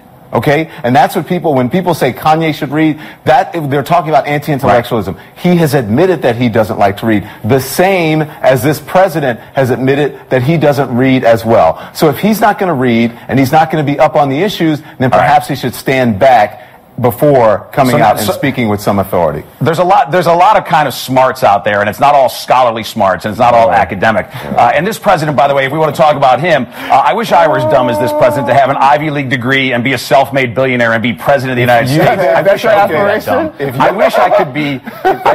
I wish I could lack $432 million. If you had $432 million to start with, you may be that as well. I got to go. Thank you. We'll be right back. Unbelievable that somebody would actually say that who's running for office, but that's pretty much what Democrats do. And then that was my Kanye stuff. I had to get Kanye in. They're still bashing that poor guy. He went to the White House. I'm not going to cover it, but I just listen to you do not change teams. No, you're black. You have to be a Democrat. Our hate tweets are going to be the top 10 meltdowns over Kavanaugh, so we can close the Kavanaugh shit out, and some of these are pretty funny. We will remember this in November. Rob Reiner. Al Franken's bestie, Chelsea Handler. Another gross day in history of our country, but the midterms are coming. We are stronger than this bullshit. We can fight and fight, and we may not see the results right away, but we will see them. Our daughters will see them. Don't give up, fight. Blumenthal had one. I'm not going to talk about it. Conservative bloggers, number 7. Each time Kavanaugh votes as McConnell wants, Collins looks foolish every time. Eric Garland brings back Russia, which... Isn't it funny we don't hear about Russia? You want to talk about Senator Susan Collins' vote on Kavanaugh? Let's talk about her husband's lobbyist, Thomas Daffron, and a whole bunch of Russia connections.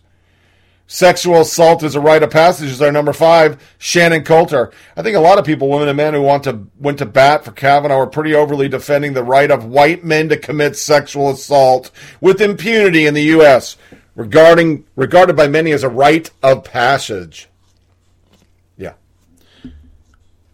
Nancy Graham was our number 4. We already read it about pulling over and crying.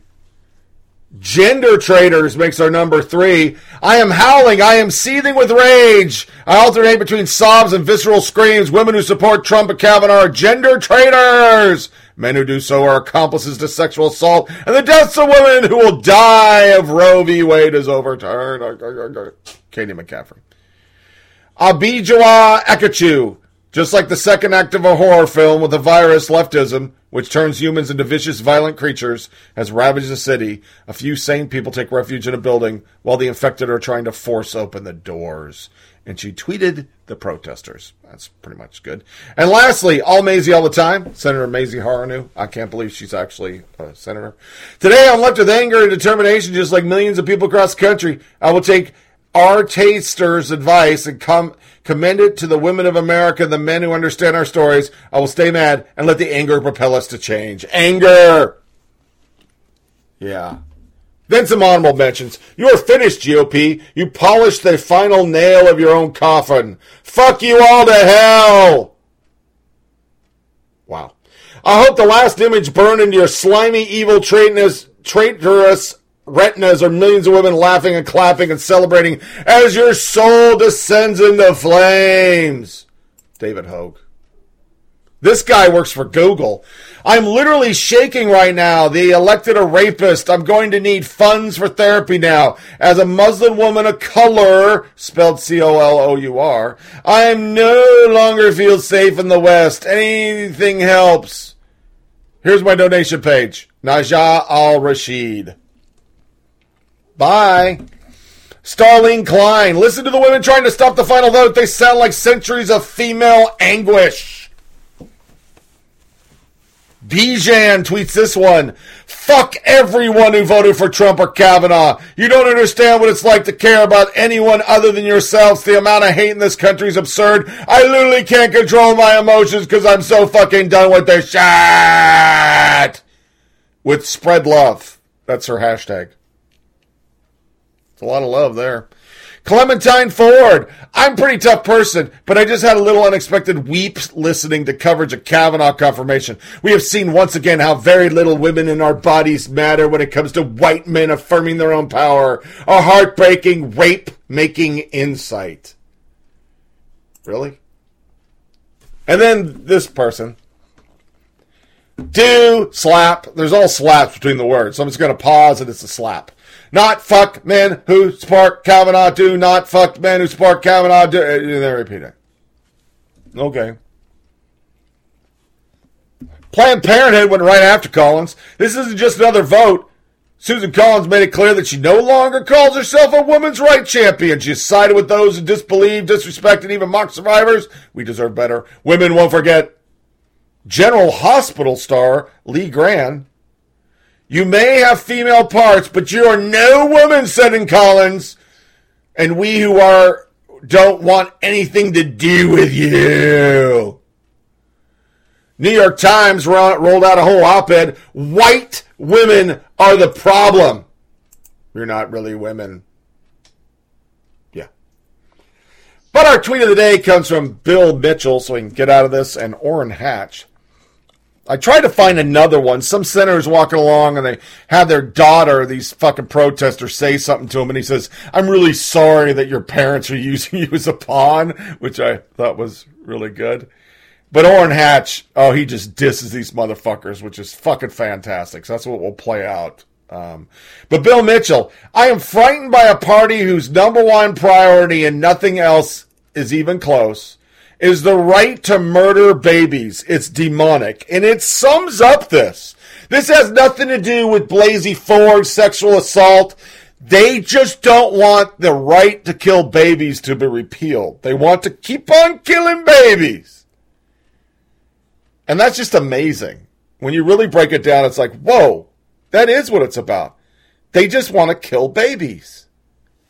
So, tweet of the day, Orrin Hatch dissing protesters, and we roll right into hypocrisy. Don't sleep with it. Why aren't you brave enough to talk to us and exchange with us? Don't you wave your hand at me? I wave my hand at you. When I grow up, how dare you talk to women that way? How dare you that first? How dare you? How dare you? you dismiss women like that? Senator, do you believe women?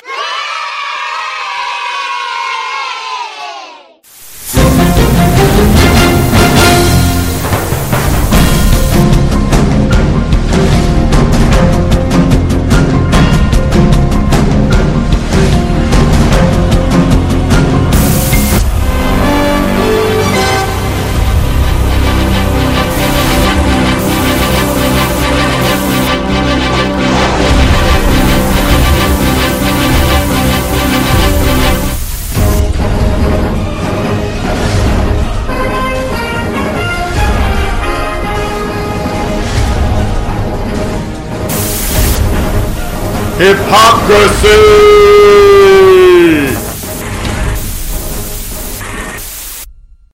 Why aren't you brave enough to talk to us and exchange it with us?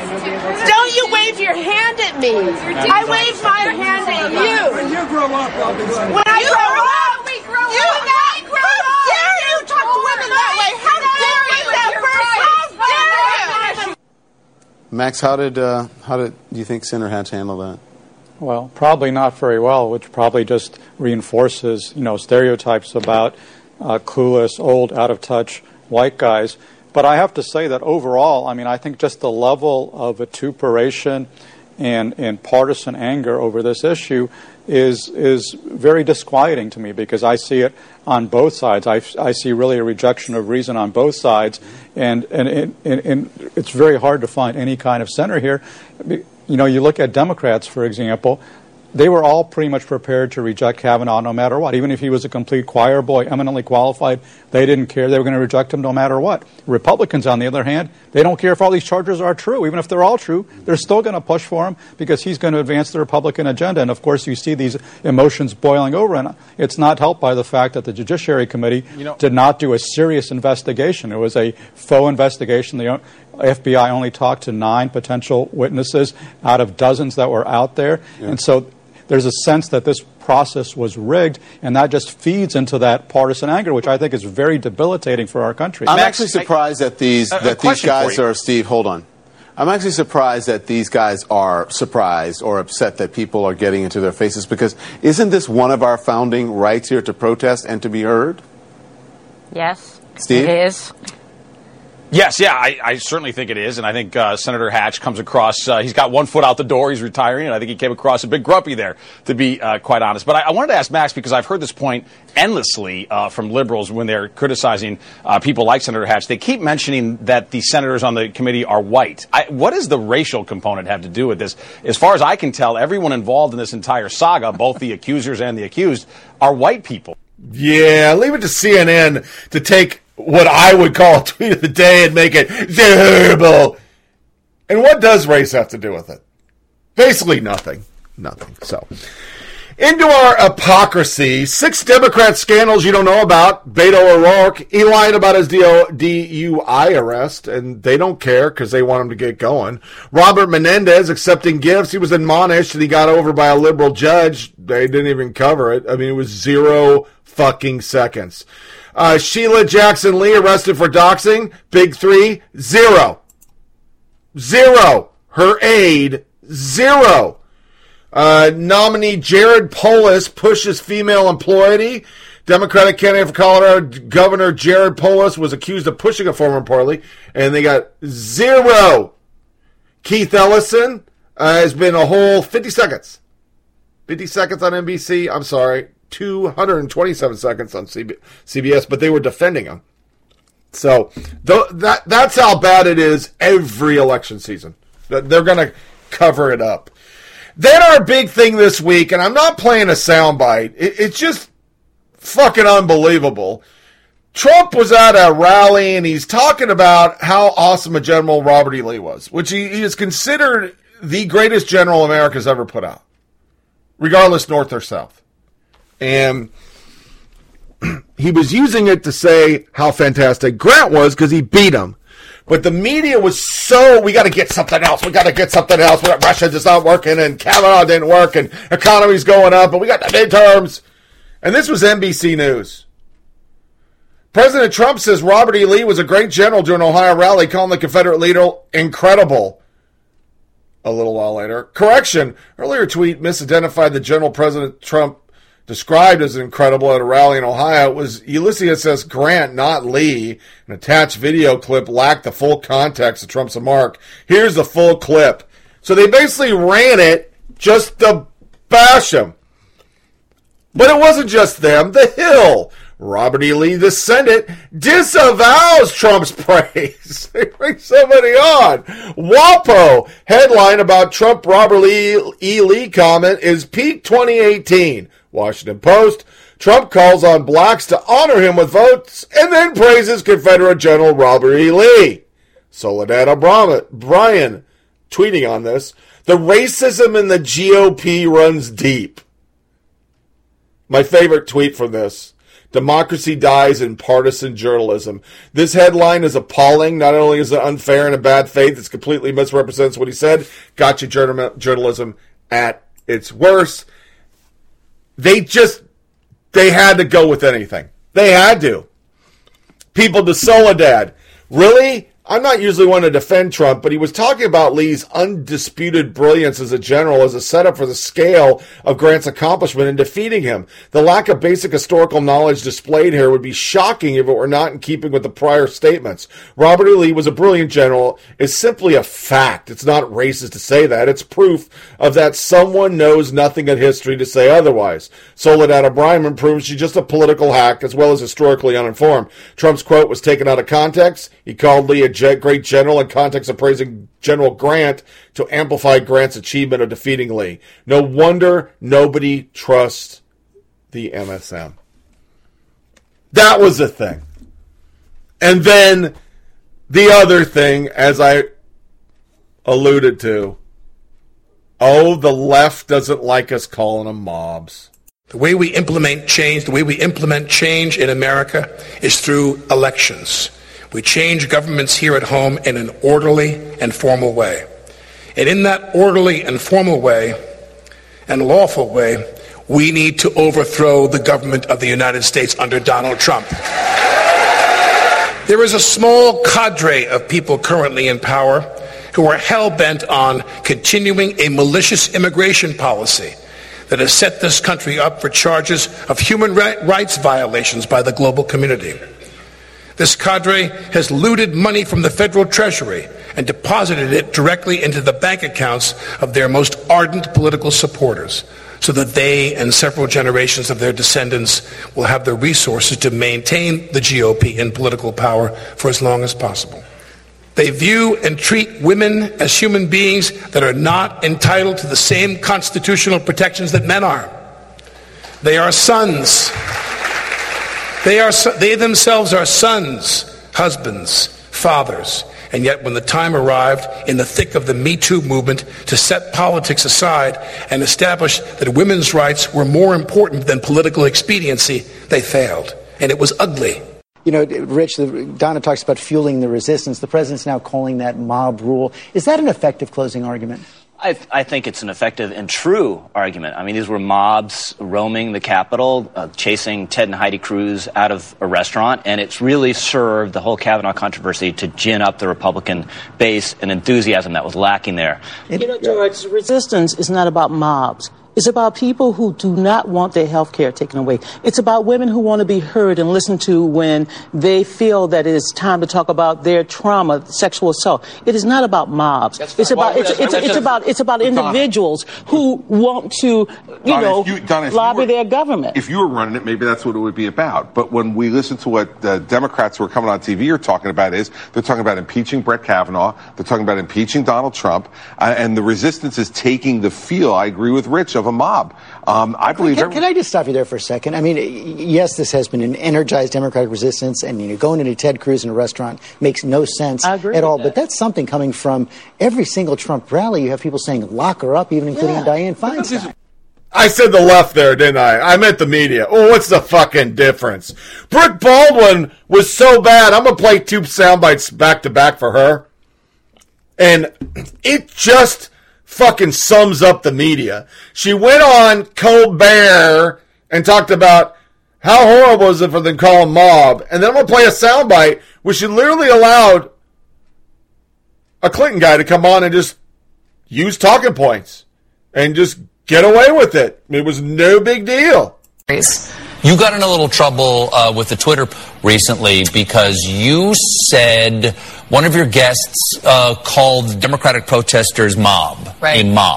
I'm not going to use the M word around here. I did. You got a lot of flack for that. What happened? So we had Matt Lewis on, who I love having on from the Daily Beast, and he brought up the word mob. And at the time, the mob word had been this talking point from Republicans from all up and down Capitol Hill in the wake of what had happened with Dr. Ford and Justice Kavanaugh. And so when he brought the mob word up again, I called him out. And listen, I don't want to be the word police, and that was not my intention, but I also believe in calling out talking points, and to hear him bring that up, I had to say something. And honestly, at the end of the day, I'm sure you check your Twitter too. She made a determination with her doctor that she would power through this. She made a decision to just power through this. We've decided to power through sometimes, just power through this. Continue to power through. Yes, she tried to power through it. She decided to power through it. Well, Brooke, she just wanted to power through. She just wanted to power through her schedule. So she wanted to just power through and keep doing it. I appreciate all of her desire to power through. To power through and get things done. She tried to power through it. It was Hillary Clinton's decision,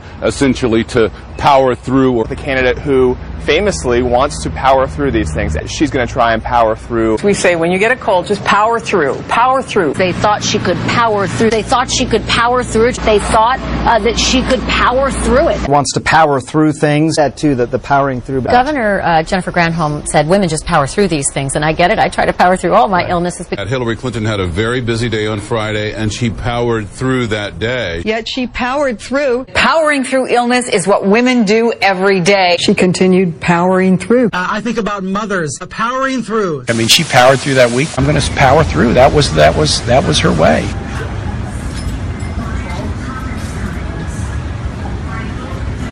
Every day, Brooke Baldwin uses talking points, and her whole beef with this is that it's a talking point. Every day you do.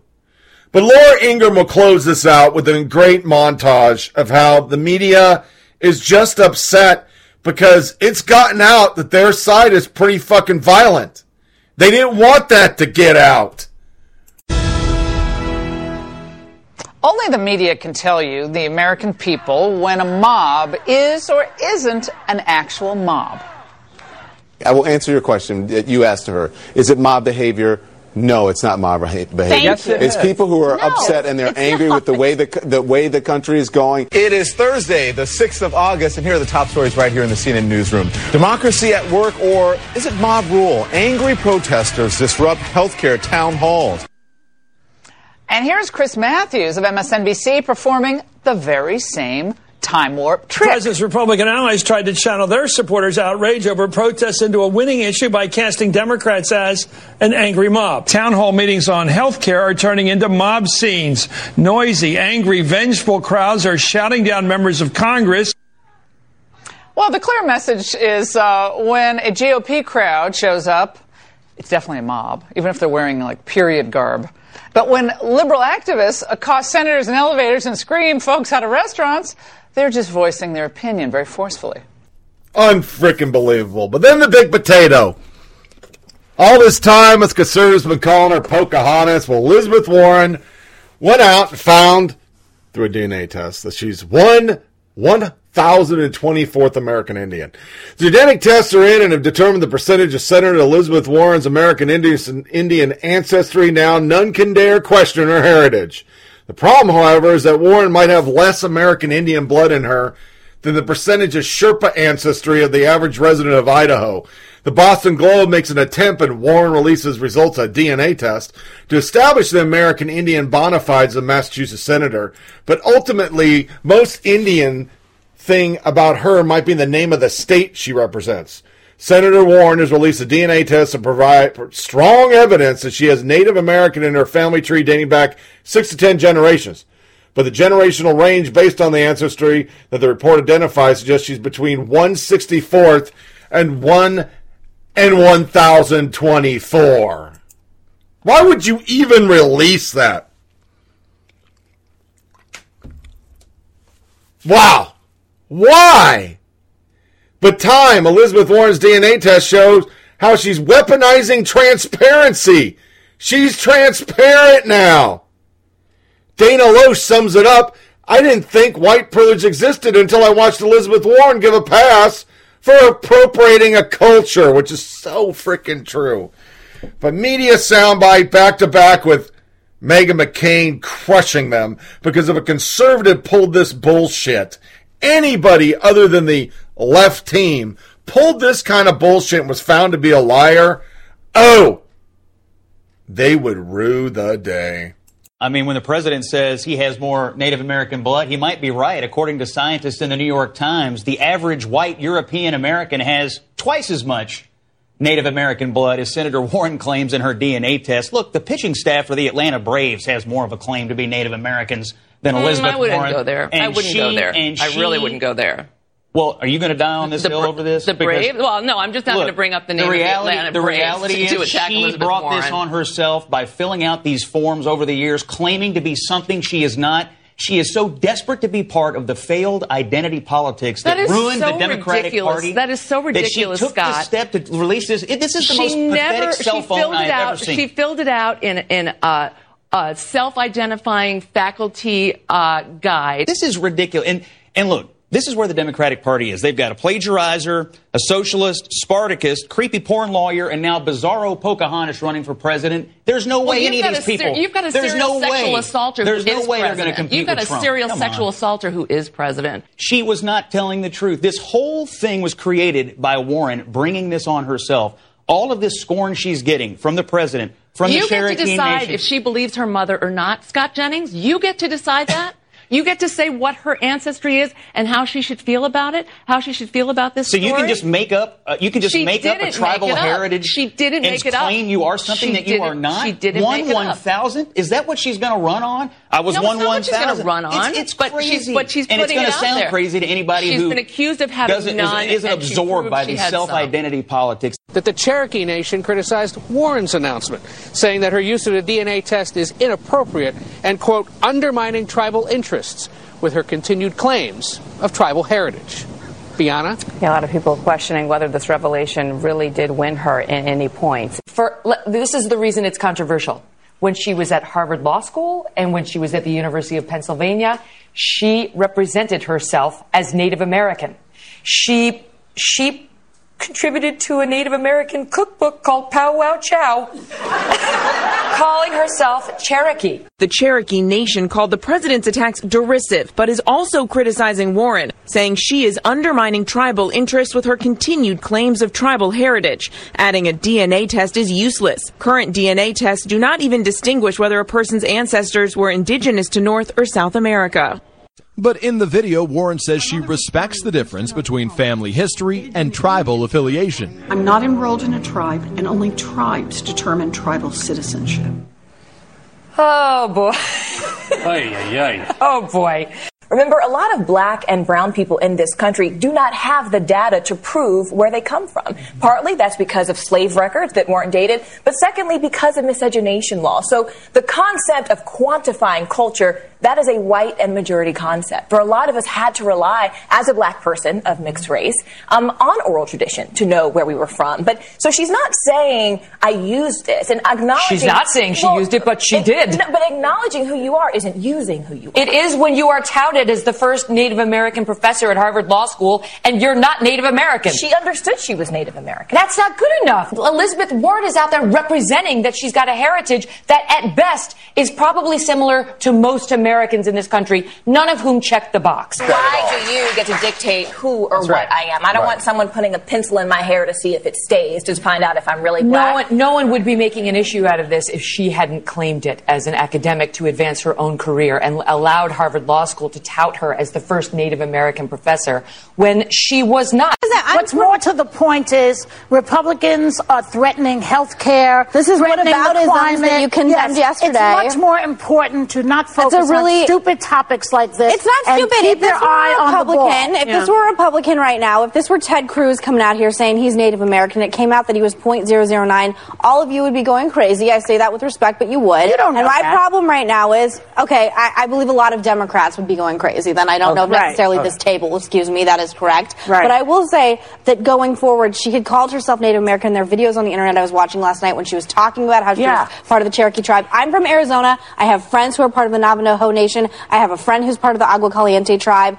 It is disrespectful to people who lobby and are part of their tribal communities. But she is disrespectful to them. I'm sorry. She got a pith. One more thing. The average American European was 0.118% Native American. So that means everyone in here is as well. I'm talking about real Native Americans, which you have to be 1/16 to be considered part of the official tribe. Don't you think that this is really a dog whistle to the Republican Party to say, you see, this is what affirmative action does? See, he's trying to get rid of that. I think that she exaggerated her background. Also, one more thing. He never paid a contractor in his life. I know, but so why would he pay $1 million? This is the strategy. We end with our Bias 101, CNN scaring people to vote. But remember, 34 states in America have what they call voter suppression laws, which is called an ID. You gotta have an ID. So here's CNN. It'll be like this until the November election, scaring people to vote as we go into our stats of the day. It has been called the new civil rights issue of our age, the right to vote, and it's now under siege in several states. Our senior political analyst, John Avalon, here with a reality check, sir. Yes, a non-royal baby-free reality check. Now, this weekend, Georgia Senator David Perdue snatched a student's cell phone as he was beginning to ask a question about voter suppression. How can you endorse a candidate? No, I'm not doing it. I'm not doing it. You stole my property. You stole my property. You wanted a picture? Give me my phone back, you wanted a picture? I'm going to give it to you. Give me my phone back, Senator. Now, you can see why a senator might lose his cool. After all, the facts are hard to defend here. Under the guise of protecting election integrity, and who wouldn't want that, Republicans in several states are knocking hundreds of thousands of people off the voter rolls. In Georgia, nearly 600,000 people purged during one weekend in July, with an additional 53,000 applications left in limbo. In Indiana, nearly 500,000 threatened with being knocked off voter rolls. In Ohio, a use it or lose it law where failure to vote in 2 consecutive elections may cause you to lose your registration. In swing states North Carolina and Florida, attempts to roll back early voting. And in 9 deep red states, thousands of polling places shuttered over the last 5 years, disproportionately affecting poor and minority communities. And in North Dakota, voter ID laws that could disenfranchise thousands of Native Americans ahead of a race that could determine control of the Senate. Critics say this isn't about integrity. It's about winning elections by any means necessary. So let's start in Georgia, where the man running for governor, Brian Kemp, is also the Secretary of State, and therefore in charge of elections. Now, by performing voter list maintenance, Kemp already cut 600,000 voters from the rolls. Now his state has put into place an exact match system, which, if the voter's information doesn't exactly match across several lists in the state, things like skipped middle names, hyphens, typos, that person's name is put into a pending list. 53,000 people and counting are now on that list. And the Associated Press says that nearly 70% of them are African American in a state that is 32% black. Now, Kemp's opponent, Stacey Abrams, just happens to be the first black woman to be a major party's nominee for governor in American history. Look, we should be lowering obstacles to voter participation, not raising them. This should not be a partisan issue. Just ask a conservative who Republicans usually listen to. Quote, for this nation to remain true to its principles, we cannot allow any American's vote to be denied, diluted, or defiled. That was Ronald Reagan. And that's your reality check. John, that is so helpful because, as you know, Republicans so often talk about voter fraud, but when you show us the numbers, then we see that voter disenfranchisement, the numbers are so much higher. That's a bigger threat. It's a big deal.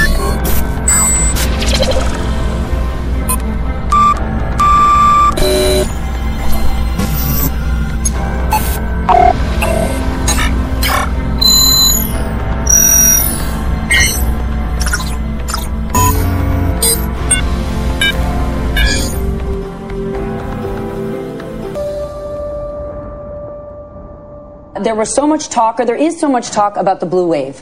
When we all went through the Kavanaugh experience in the last few weeks, many people said this is going to drive more Democrats to go out and vote. But if you actually look at the polls, they've tightened. They've tightened. This Kavanaugh situation has hurt Democrats in the way that they handled it.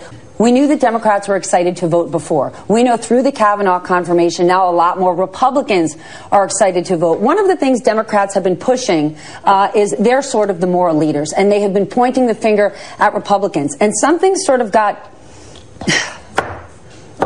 muzzled in the last few weeks, that when you sit down with even a centrist and you talk about the Kavanaugh confirmation, whether it's my feelings or not, they're quickly saying it's not just dirty politics on one side and Merrick Garland on one side, the way Mitch McConnell handled it. More and more people are saying they don't like the way Democrats handled it. Yeah, I know I'm going to hear from half the Judiciary Committee. And so will I. It pains me to say this, but the Senate Democrats were incredibly ineffective in the Kavanaugh hearings. I think that depressed Democratic feelings about the contrast between the parties. Otherwise, I agree. This just drove a fire under the Republican base. When you've lost Stephanie Ruhle, you've lost it. You just lost it. She's a uber lib. But reports are showing GOP women are furious over Democrats' anti-Kavanaugh smear campaign, and so are Dem strategists. All sorts of articles coming out that they realize they really jumped the shark. I could read you piles of them. It hurt them. It tightened it up. But the good stats, un-Kavanaugh. I'm so Kavanaugh the fuck out. 3% of U.S. taxpayer paid the majority of income taxes in 2016. Goes back to what we talk about. The more you pay, the less everybody else pays. Nearly half the world lives on $5.50 a day, which is pretty scary. But not as scary as Honduras migrant caravan grows to 4,000 people, and Mexican army is helping them, the federal police. Another report came out. Politicization of sports and entertainment continues to damage viewership. All viewership, including the NFL, is down. It's not good. Not good at all. Google relies on Soros as an expert in good censor report. Once again, turning to the left to help. Who else is turning to the left? Democrats. Media in Hollywood give nearly $40 million to liberal candidates for the midterm. This fucking Beto O'Rourke is getting a shit ton of money. Shit ton. But our stat of the day is actually from WAPO. We're staying silent out of fear. I'm going to read it. Most ordinary people found it unbearable to live under communism in Eastern Europe and Soviet Union. The reasons varied: shortage of consumer goods, incessant propaganda, restriction on travel. Nothing was more psychologically exhausted than the constant pressure to watch every word one said and to pretend to believe things one did not for fear of negative repercussion. Dissidents called this double morality or double consciousness. It drove people crazy. It actually drove some to suicide. Only among trusted family and friends was it possible to speak one mind, yet even that was not guaranteed. Of all the aspects of totalitarian life, citizens of the former Eastern Bloc say this was the hardest to explain to those who grew up in the West. Until now, perhaps, a new study of political attitudes in the United States offers stunning evidence that most Americans censor themselves, except among people they regard as like-minded, on a bundle of sensitive topics: immigration, immigrants, race, racism, gay, lesbian, and gender issues, and Islam and Muslims. The report by More in Common, a new nonprofit dedicated to understanding and healing political polarization in the United States and Europe, is based on a nationwide survey of nearly 8,000 people conducted in the past December and January. It found that between 51 and 66% of Americans agree there is pressure to think a certain way. Each of the aforementioned topics, with immigration seen as the least sensitive and Islam the most. Further on, large majorities of the public, 80% or more, see both hate speech and political correctness as problems plaguing American politics. What this doesn't go on to say is it's coming from the left. And this goes back to what I talk about all the time. This is the reason Trump got elected. This is the reason 38 states, 40 states initially banned gay marriage. This is the reason polls found they didn't have a problem with them selectively stopping people from migrating to the country. This is the reason a majority of people want a wall. A majority of people, not the wall itself, but they want immigration curbed. This is the reason people didn't care if Kavanaugh got confirmed or not. We're living in a Soviet-style society run by the media and the Democratic Party, where you have to say a certain thing, believe what they believe, or else you're chastised. You lose your job. The gay mafia has taught everybody how to fucking pressure businesses to believe what they believe. And only lefties can go online and say horrible things and get away with it, while Twitter and Facebook, Instagram, and the rest censor you for things that aren't racist, xenophobic, homophobic. They're opinions or facts. It was buried, but it was on WAPO. Because I believe they know this blue wave concept isn't going to be the big wave you think. Because people are sick of this.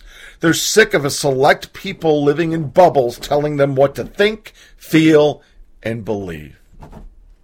And that's our stat of the day. To an ambiance break and into news, social media nuggets.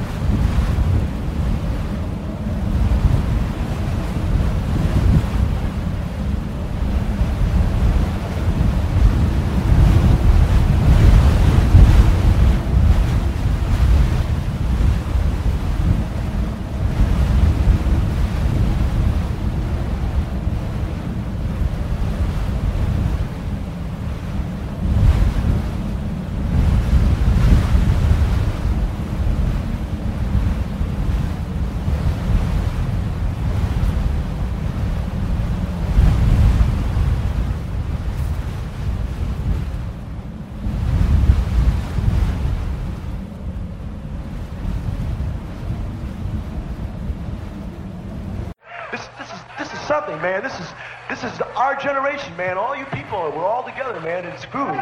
And dig yourselves, because it's really groovy. Now it's time for news and social media nuggets. The crazy stuff that makes your host lose his mind. It's a whole new ball game on campus these days, and they call it PC. PC? Politically correct. And it's not just politics, it's everything. It's what you eat, it's what you wear, and it's what you say. And if you don't watch yourself, you can get in a buttload of trouble. For instance, we have rights see these girls? Yeah. No, you don't. Those are women. You call them girls, and they'll pop your figs. Save the whales. Gays in the military now. Free Nelson Mandela. Hear no sound as we hear, but dig this.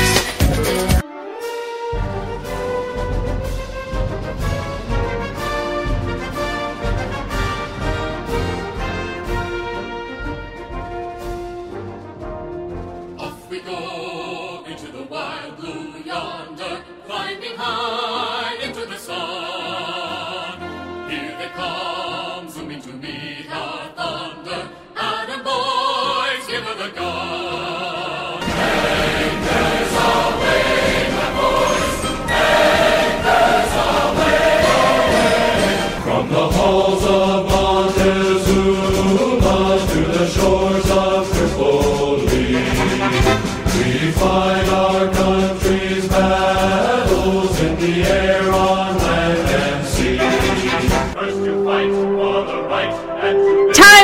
high and be all you can be, for it's an adventure for the few, the proud, the brave. In Military Corner.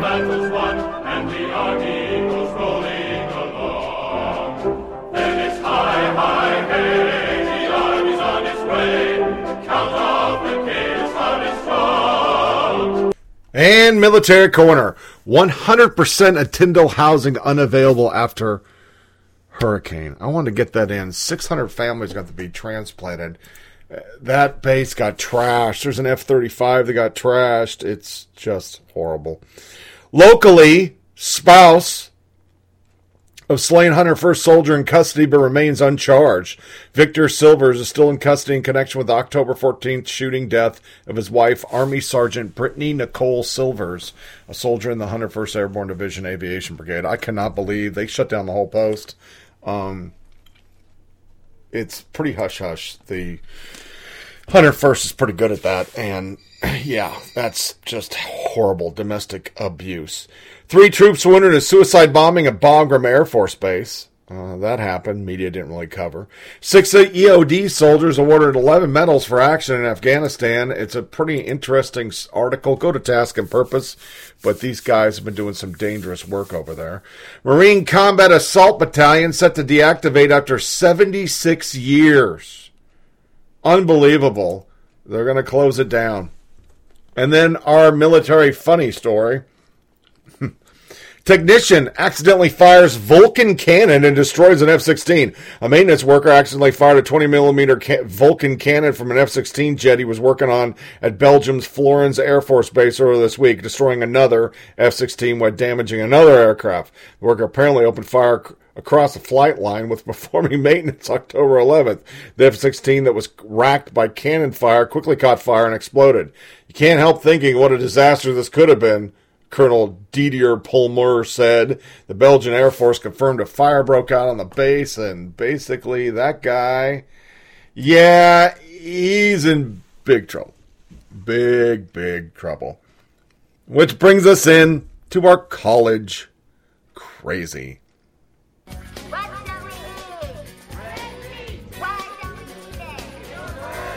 Georgetown professor who tweeted castrate corpse of white men placed on leave. I got that from Chuck Woolery. Yeah. She won't get fired. Tenure, you know. Students use cupcakes, tie-dyed, and diversity talk. Oh. Stony Brook University is hosting an October 15th diversity cupcake event where students will use different cupcake toppings to represent their race, class, etc. The school will also host October 19th tie-dye diversity function where they tie-dye pictures because we're all just one big family. Unless you're white, and if you're white, shut the fuck up. Yeah. Former law professor, sexual assault victim's testimony legally sufficient to convict. A former University of Georgia law professor and CNN legal analyst tweeted Wednesday that sexual assault victim's testimony is legally sufficient. The tweet came in response to First Lady saying that those who make sexual assault allegations need really hard evidence. Paige Pete's his name. A victim's testimony is legally sufficient evidence by itself to convict someone. Yeah. Unless they're a Democrat. Yeah, then that doesn't count. No. Student charged for allegedly making false anti-LGBT threats against herself. An Ohio University student has been charged with misdemeanor after police say she made false alarms against herself. Ohio University student-run newspaper The Post reported that the threats expressed extreme hatred because of who I am.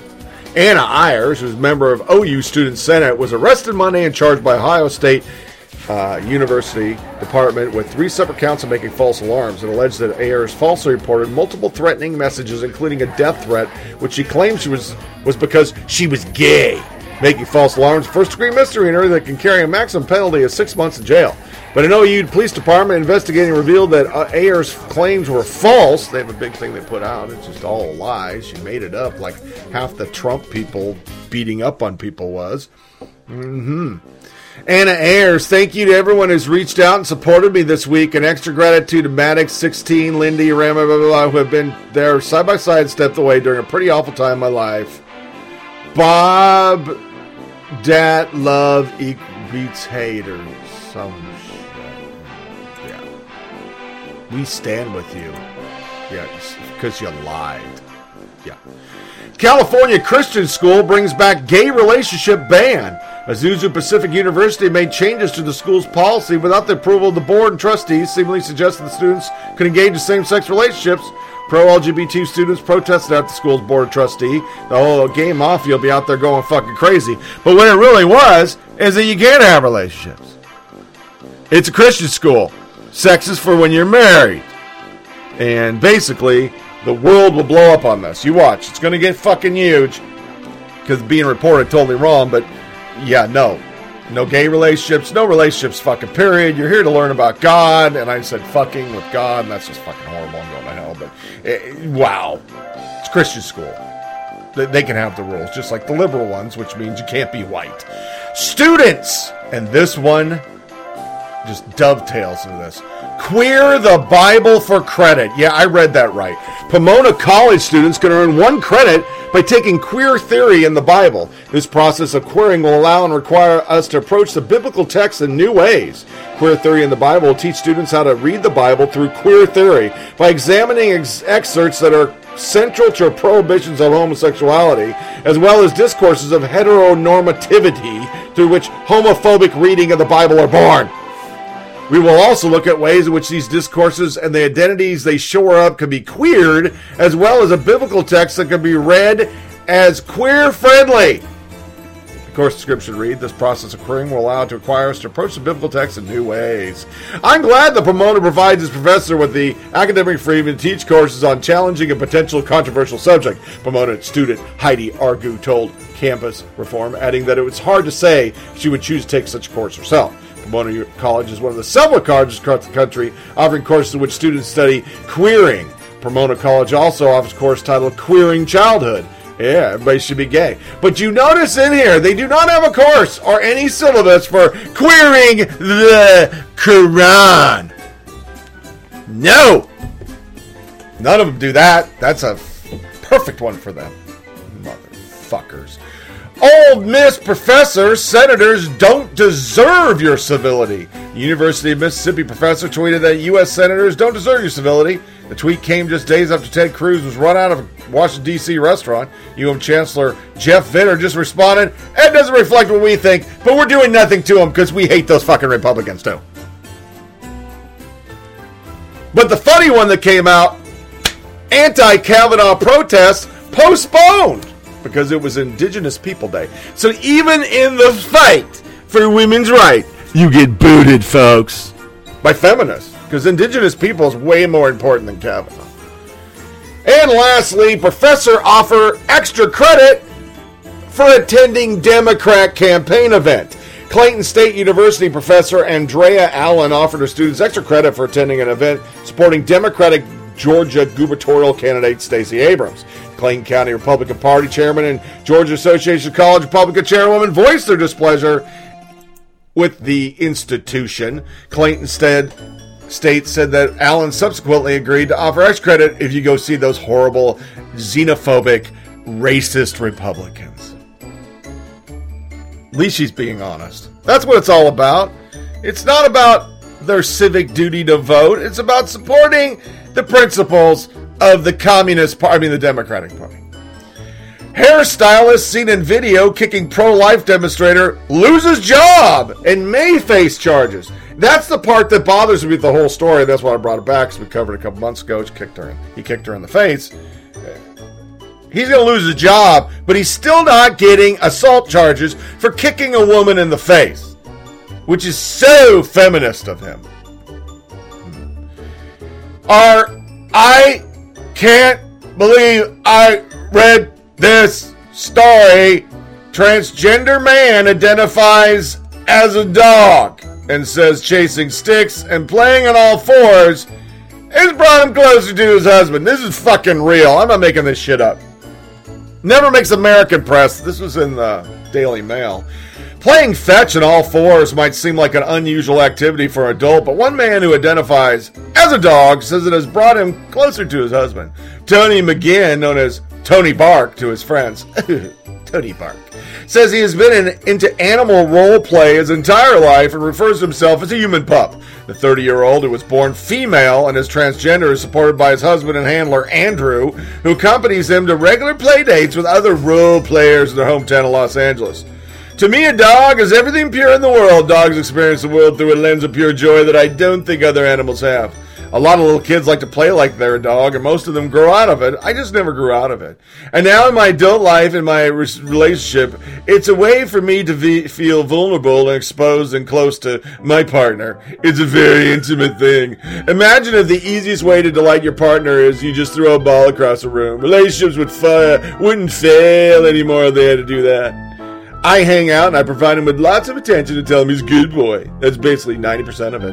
I think everyone, that was her husband or whatever. I think everyone should feel comfortable exploring the limits of their creativity and imagination. And no!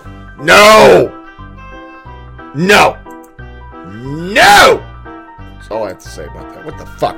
I also found one where a guy... So, there's in this transgender relationship, which I'm supposed to grasp and embrace and just say, that's totally normal. A girl became a guy, and a guy became a girl, and they got married. So they're married to the opposite sex, but they consider themselves gay, and now the guy's having a baby from the girl that was a guy. No. That's not normal. What the fuck? So you switch sexes...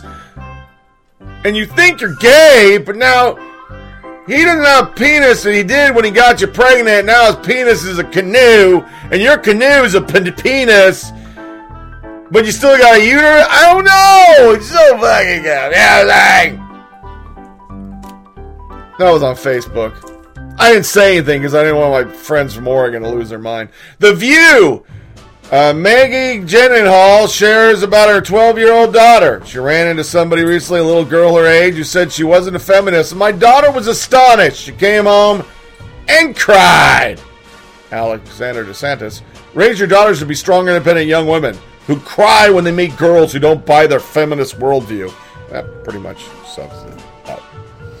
Remember Chuck Wendig? I know. But he's the Marvel Star Wars author who told you about last week, who went on an unhinged rant, President Donald Trump and his entire GOP. Sorry, I'm reading the article. We didn't talk about it. A rant that has now cost him his job. Aaron Couch, Star Wars comic book writer Chuck Wendig, says Marvel has fired him over his Twitter behavior.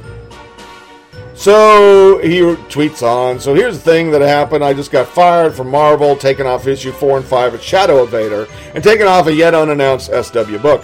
This might be a long thread, so apologize in advance. Today I got a call and fired because of negativity and vulgarity that my tweets bring. Seriously, that's what Mark, the editor, said. It was too much politics, too much vulgarity, too much negativity on my part. Basically because I want not civil, y'all think. What, you pissed off about half America that might have consequences? This is what he wrote last week, this article shows us. Fuck Trump, but he's just the ugly, fake gold mask that you brought on this thing. Fuck all the GOP, fuck the blubbering, bristling frat boy judge, fuck McConnell, Ryan, Grassley, Collins, every last one of them. Fuck them for how they've shamed victims and helped dismantle democracy. And he told the callous fucknecks, you prolapse assholes, to eat shit. He then went on a whole thing about James Gunn and yada yada, and no, I'm not reading it. Good, you lost your job. It's a comic book. It's for fucking kids. And adults don't go on fucking Twitter and go, fuck you with your prolapsed asshole, and eat shit. That's not what adults do. Jiminy crickets, man. What the fuck is wrong with you people? Nothing Obama did, and he did a lot I didn't like.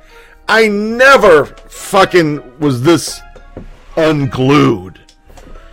Lefty insanity. This is from MRC. UN cow fart catchers. Yeah. The UN's Intergovernmental Panel on Climate Change, or IPCC, has given the planet 10 years to live. We're going to die in 10 years now, but we were already told by Al Gore that we're frozen solid right now. But okay. Or something. This has upset a sort of people who know the IPCC's existence exist and are given to taking a pronouncement seriously. You know, the kind of serious souls who give thought to bovine gassiness. Really? Isn't it The Guardian, the UK's leading socialist paper? Not content to hobble industrial economics of developed nations. The unelected authoritarians at IPC are taking aim at agriculture.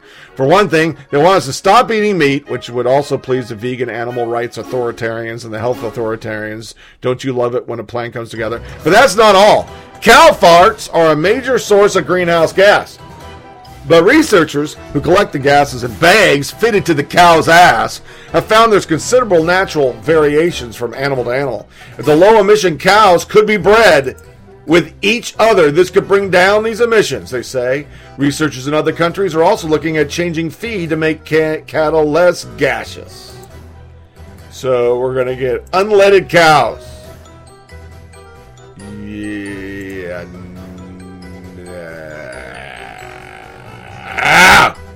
No! What the frickin' hell? Outrageous new TV dating shows cut straight to the chase. Once upon a time, in a more coy era, people made an effort to get to know each other, perhaps learning each other's names before hopping into bed. For the swipe-right generation raised on dating apps like Tinder, that is just so last century.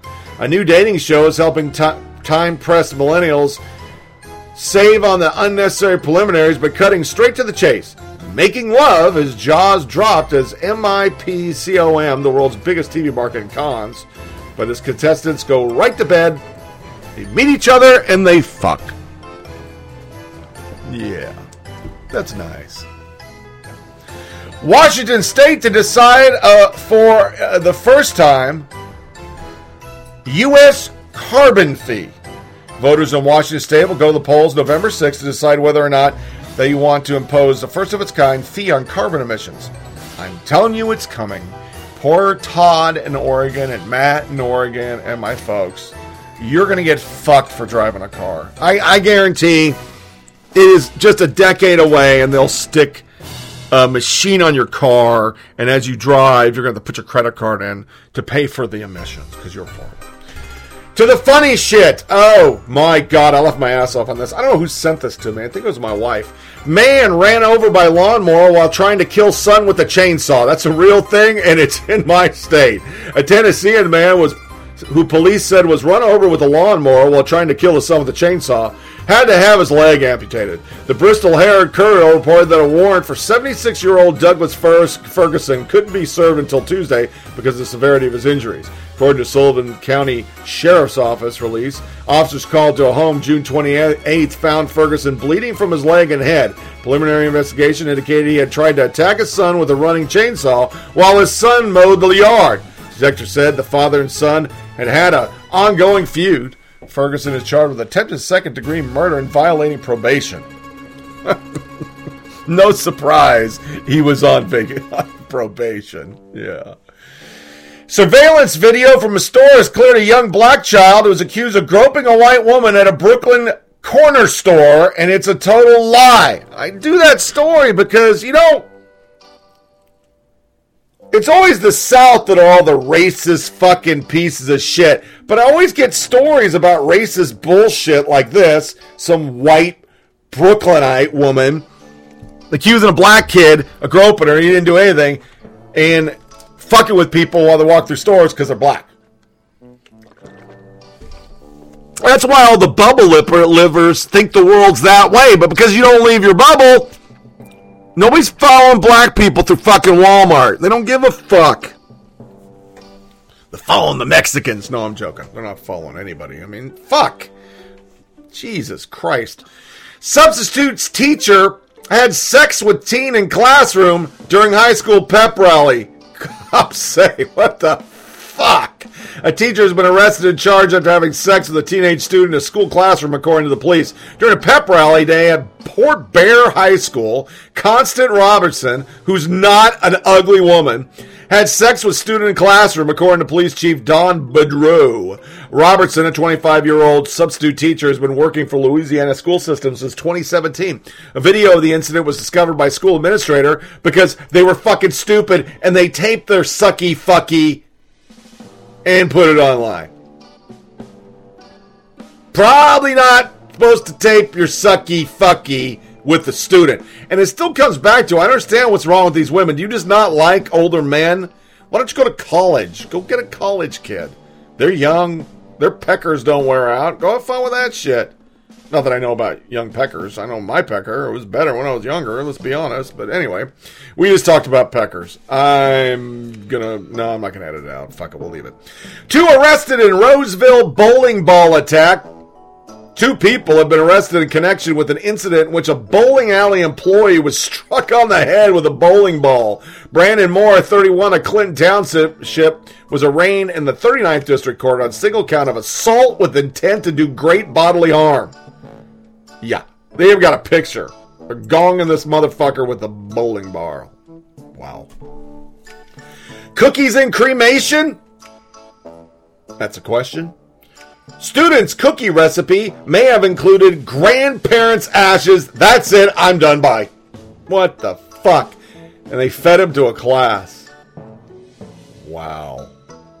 I did have a grandma that had cigarette butts in hers. It had a smoky scent.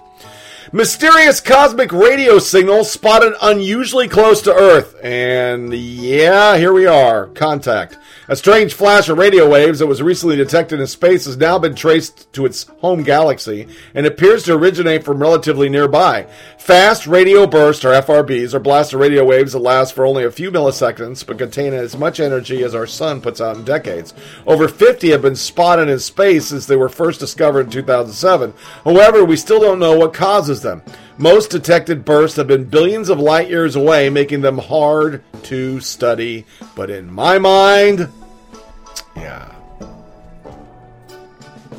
yeah, that's E.T. That's E.T.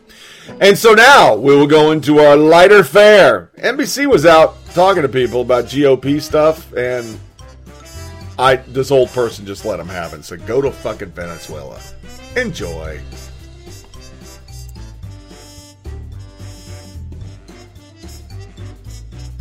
Democratic New York City is actually home to a Republican congressman in a district that voted overwhelmingly for President Trump. Democrats think they can change that this year. New York's 11th district voted for Trump by a huge margin.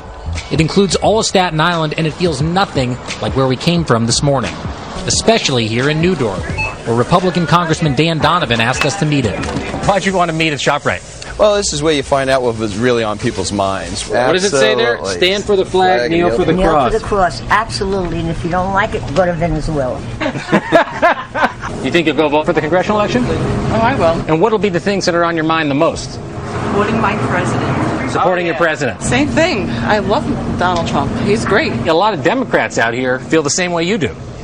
Especially after the Kavanaugh thing. So many women that work here were outraged by that. Really? Yes.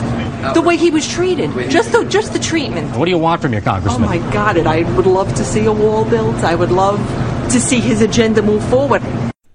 That's some good stuff right there. And with Halloween just around the corner, also in our lighter fare, I don't know if Netflix, Hulu, Amazon, they understand that not everybody is a liberal fucking moonbat. So this tweet pretty much sums up probably what a lot of the next podcast is going to be about, because I'm sure it's going to be coming back. It's going to rear its ugly head. Hulu decided to hit the PC trail. Subscription TV service Hulu is doing something called Huluween, which might or might not involve viewers sending in photos of themselves wearing costumes. That's the only reason we can think of Hulu to remind everyone to be PC.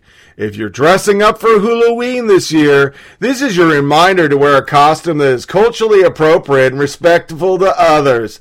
Let's celebrate the holiday in a way that we all can enjoy. You know, I don't think they think it out. Right now, the Conners, which was Roseanne's show, they decide they're going to come back and they're just going to redo that motherfucker like she was never there. The Conners ratings are a lot lower than the Roseanne premiere. This is from Entertainment Weekly, not a Republican site, not a conservative site, not a racist site. ABC's Roseanne Without Roseanne spinoff, The Conners, couldn't come anywhere close to the blockbuster premiere rating of the predecessor, yet still had a strong number. The debut delivered 10.5 million viewers and a 2.3 among 18 to 49. That's down 55%. They spun it on the end. They didn't expect it to be the same. It's not the same. I don't think you understand America. My kid wants to be a fucking Indian. He's going to be a fucking Indian. You never had a problem with somebody being a cowboy. I'm sure cowboys don't like people making fun of them either. So, yeah. Halloween's coming. We're going to get it. So, that wraps up another episode of Flyover Politic Podcast. Please feel free to share this with family and friends, send comments or suggestions for segments by emailing foppodcast@gmail.com, foppodcast@gmail.com. You get the show on SoundCloud, Podcast Addict, TuneIn Radio, Google Play, iTunes, Blueberry, and Stitcher. Make sure you check out the Flyover Politic webpage at foppodcast.com, foppodcast.com. It's a theme. There you see feeds of the show, links to our Facebook page, and email us. You also see a link to every episode on the episode release page and nothing on my blog page. As stated, the next podcast will be the 22nd, Tuesday. Big Tuesday. Was it 22nd or 23rd? I think I said that wrong, didn't I? Because it shouldn't be the 22nd. It is the 23rd. Yeah. 23rd, we'll be doing campaign ads. Got a bunch of stuff already going together.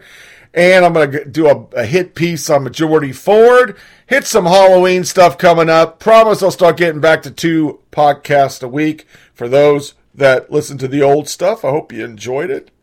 If not, I'll keep cranking them out. Make sure you stay warm. It's changed down here. We're in the fall. Woke up to frost on the pumpkin. Finally. Indian summer done.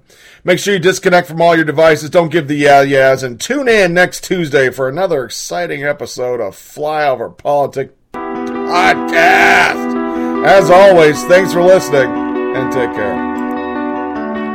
Thanks for listening to this episode of Flyover Politic Podcast. Remember to check out our website at foppodcast.com. And remember, it's a short ride. Make every day count.